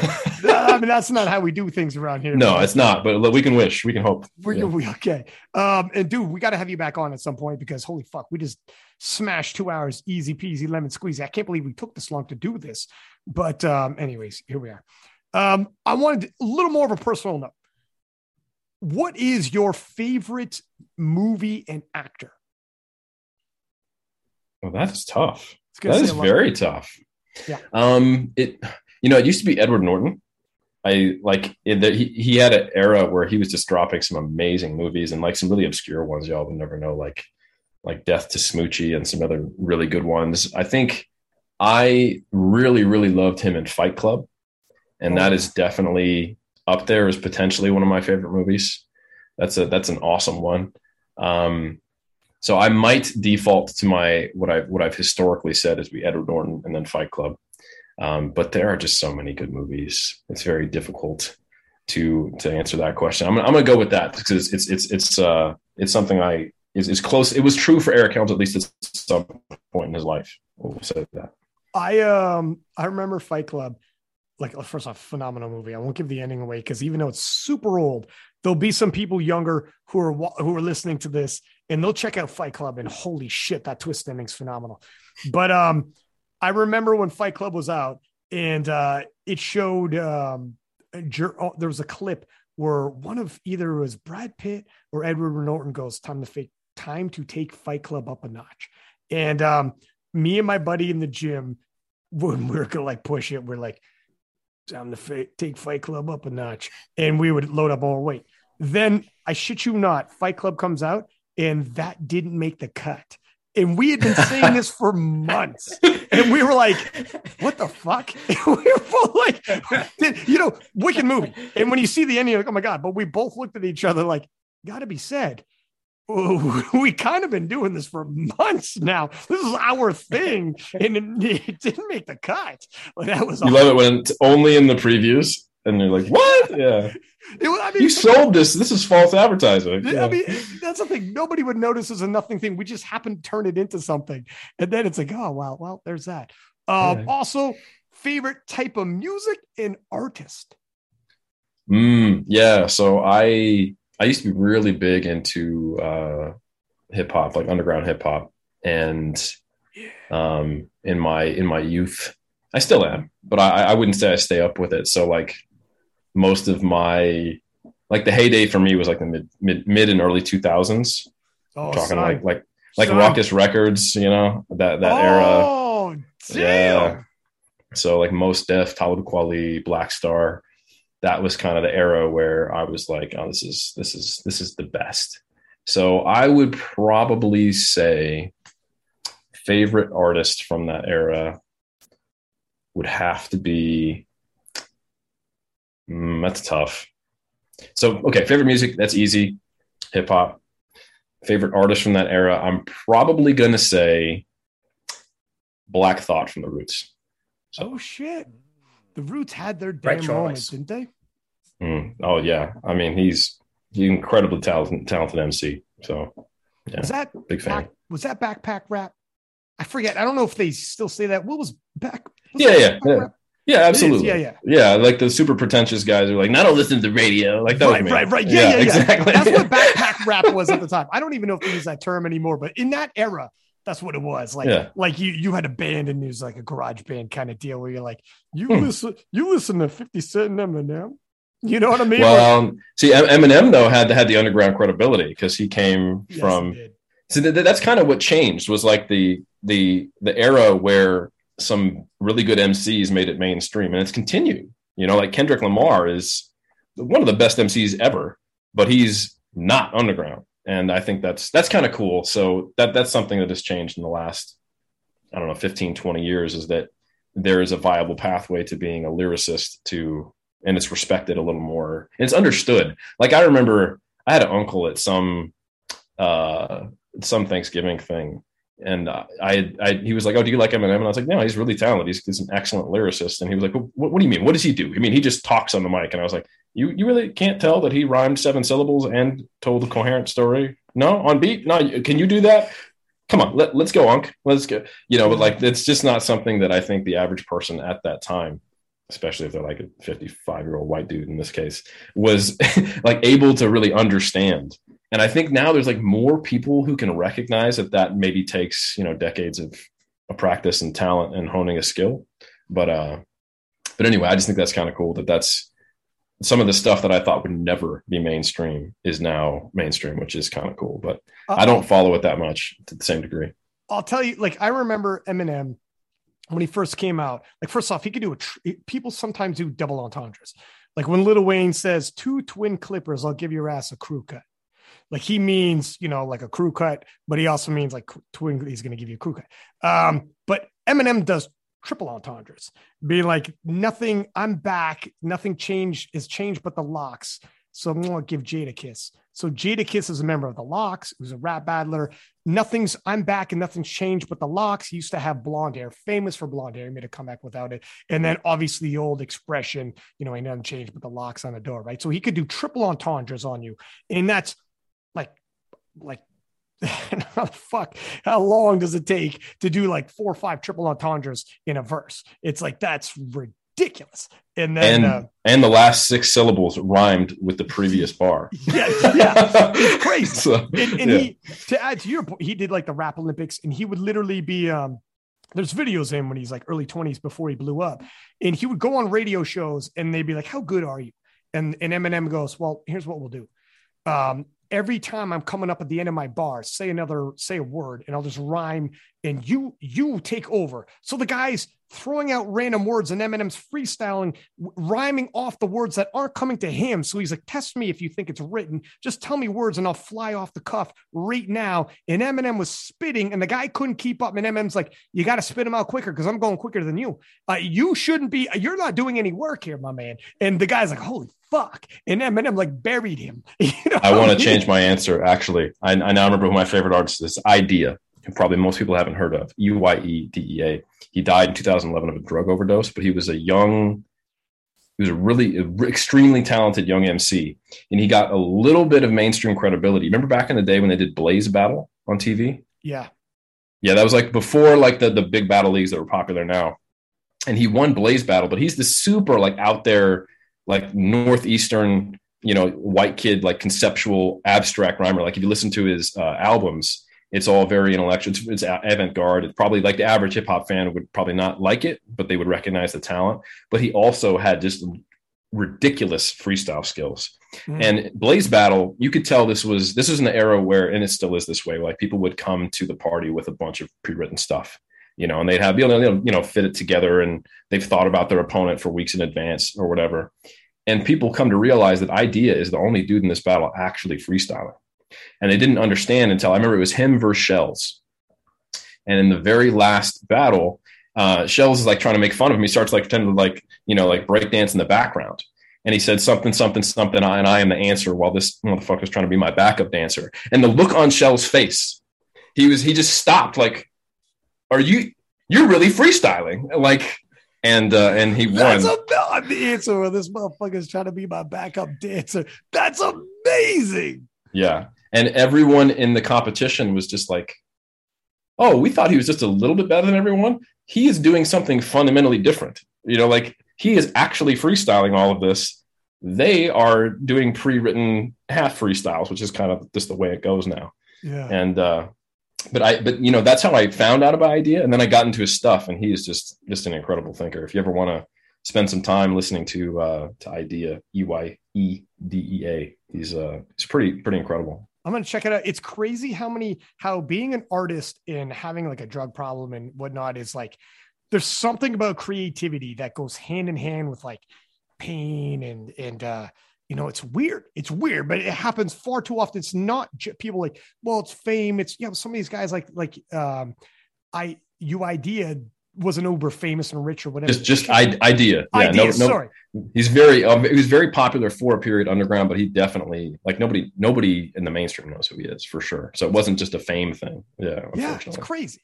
And also Eminem on 8 Mile was the breakout for him in terms of everything was like you said, everyone's uncle's like anybody can rap. He's just talking until 8 Mile came out. And then people who were doing movie reviews, like just like, again, the 55-year-old white guy who's like, you know, rap is ridiculous, blah, blah, blah. Now it's like been so long, rap's been out, but at the time it's rap's ridiculous, whatever. 8 Mile came out and they watched it. And then that changed. They were like, first off, hey, it's a phenomenal movie. Second off, they're like, holy shit. And it's like, yeah, now you know. And on the set of 8 Mile, which is based off of a true story, but he's playing a character, but on the set of 8 Mile, they had a rap competition because it was in Detroit. And all of the crowd that was there in those scenes, they're all like rap artists, whatever the shit as well. And to keep them, you know, keep things light, because some days on set were super long, they had rap battles and a tournament of rap battles. And they took 5 winners, and the top 5 get to be in the movie, and Eminem in the montage might be rap battling against them. And then when they were filming it, and this is actually out there if you want to ever watch it, when they're filming it, they're doing the montage, and the rappers that Eminem was battling in the montage, their mics were on and they were actually dropping like rap, like they were actually like freestyling and dissing Eminem. And the crowd's there like, oh. And the movie producer's like, all right, we don't, you know, it's a montage. We don't really need you to drop shit, but whatever, you won battling. So let's let it go. This is fun. And Eminem's like, okay, like he gets it. It's a montage. So his mic isn't even on. So he's rapping, and they're doing different camera angles, because that's what you do. You do different camera angles. And the crowd's not getting it because they're not actors. So the camera guy's okay, now you're going to go over here, you're going to go over here, and they're shooting. But the crowd's like, no, hang on a second. My man just ate you alive, and you're Eminem. So they started booing, and Eminem's like, nah, fuck it. This is about to happen. And if you watch what happens, he turns his mic on and fucking battles one by one all of these guys. And it's not pre-written because he didn't know, right? And that's where you're like, yeah, that's Eminem though, huh? Like you roll up on Eminem. That's what Eminem's going to do when Eminem dies. Like when MGK dissed Eminem, before Eminem dropped his reply, the number one comment was, isn't this like fucking killing John Wick's dog? Like, what's he doing right now? What are you doing, man? You know how the story ends, huh? But anyways, yeah. It's I'm a big hip hop head too, my man. Listen, I appreciate I could tell. That went far deeper than I expected, and I'm happy about it. So yeah. We can do a whole nother pod. Hey, did we just start a hip hop podcast? I think we did. We did. That no one listens to is from a certain white guys talking about hip hop can't possibly go wrong. That's right. No, we'll get it all perfectly right. No one will accuse of cultural appropriation. That's right. And it'll be especially better when Rory's hair starts falling out. He's bald and he has a neck tat. That's what I want to see. It'll be 100% better. Yeah. 300 pounds. Listen, man, thank you for coming on. Absolutely got to have you back on. Hopefully I see you at, I'm going to be at IPF Worlds. Do you think you might be at an IPF Worlds or anything like that? I don't know. It's tough this year. Like we are just getting our borders open in a staged fashion starting in like a week, Rory, or some shit. I can't even remember when it actually starts. Yeah. This time next week, maybe something like that. Yeah. I just got COVID. So hopefully it means that I won't have it later. I'm okay. But yeah, it's kind of crazy. I'm trying to visit my family at some point because I haven't seen them obviously since the start of the pandemic, and some of my extended family, that is most of my close families here. But yeah, I don't know what's going to happen with IPF Worlds. It'll be interesting. And with the whole, of course, whatever's going on with USAPL and PA and IPF, this is a rough year. Let's put it that way for figuring out where I'm going to be. So. Fair enough, man. Well, hopefully I see you. If I see you in IPF Worlds, amazing. I'll be at juniors in the open And if not, whatever, we got to do another podcast regardless. That's Fro Show. And also let people know, how do they get a hold of you in terms of like your podcast, in terms of coaching and all the rest of it? Absolutely. So, these days, my primary role with 3D Muscle Journey is to be like our chief science officer, making sure that the coaches who are still working full time are up to date with the best evidence and doing things in a way that makes sense. So if you are interested in working with any of us at 3D Muscle Journey, that's 3dmusclejourney.com. That's the number 3, the letter D, and then musclejourney.com. And we do have coaches who work with powerlifters as well as competitive bodybuilders. So that's feel free to check it out. And also, it's just a great website you can find our podcasts, our blogs, links to monthly applications in strength sport, where I review the research on a monthly basis with Mike Zerdos, Greg Knuckles, and Eric Trexler. You can find links to my books that we've dropped hints about. And then if you want to listen to all things history, science, and culture as it relates to the Iron Game, you can follow Iron Culture, where Omar and myself chop it up every Monday.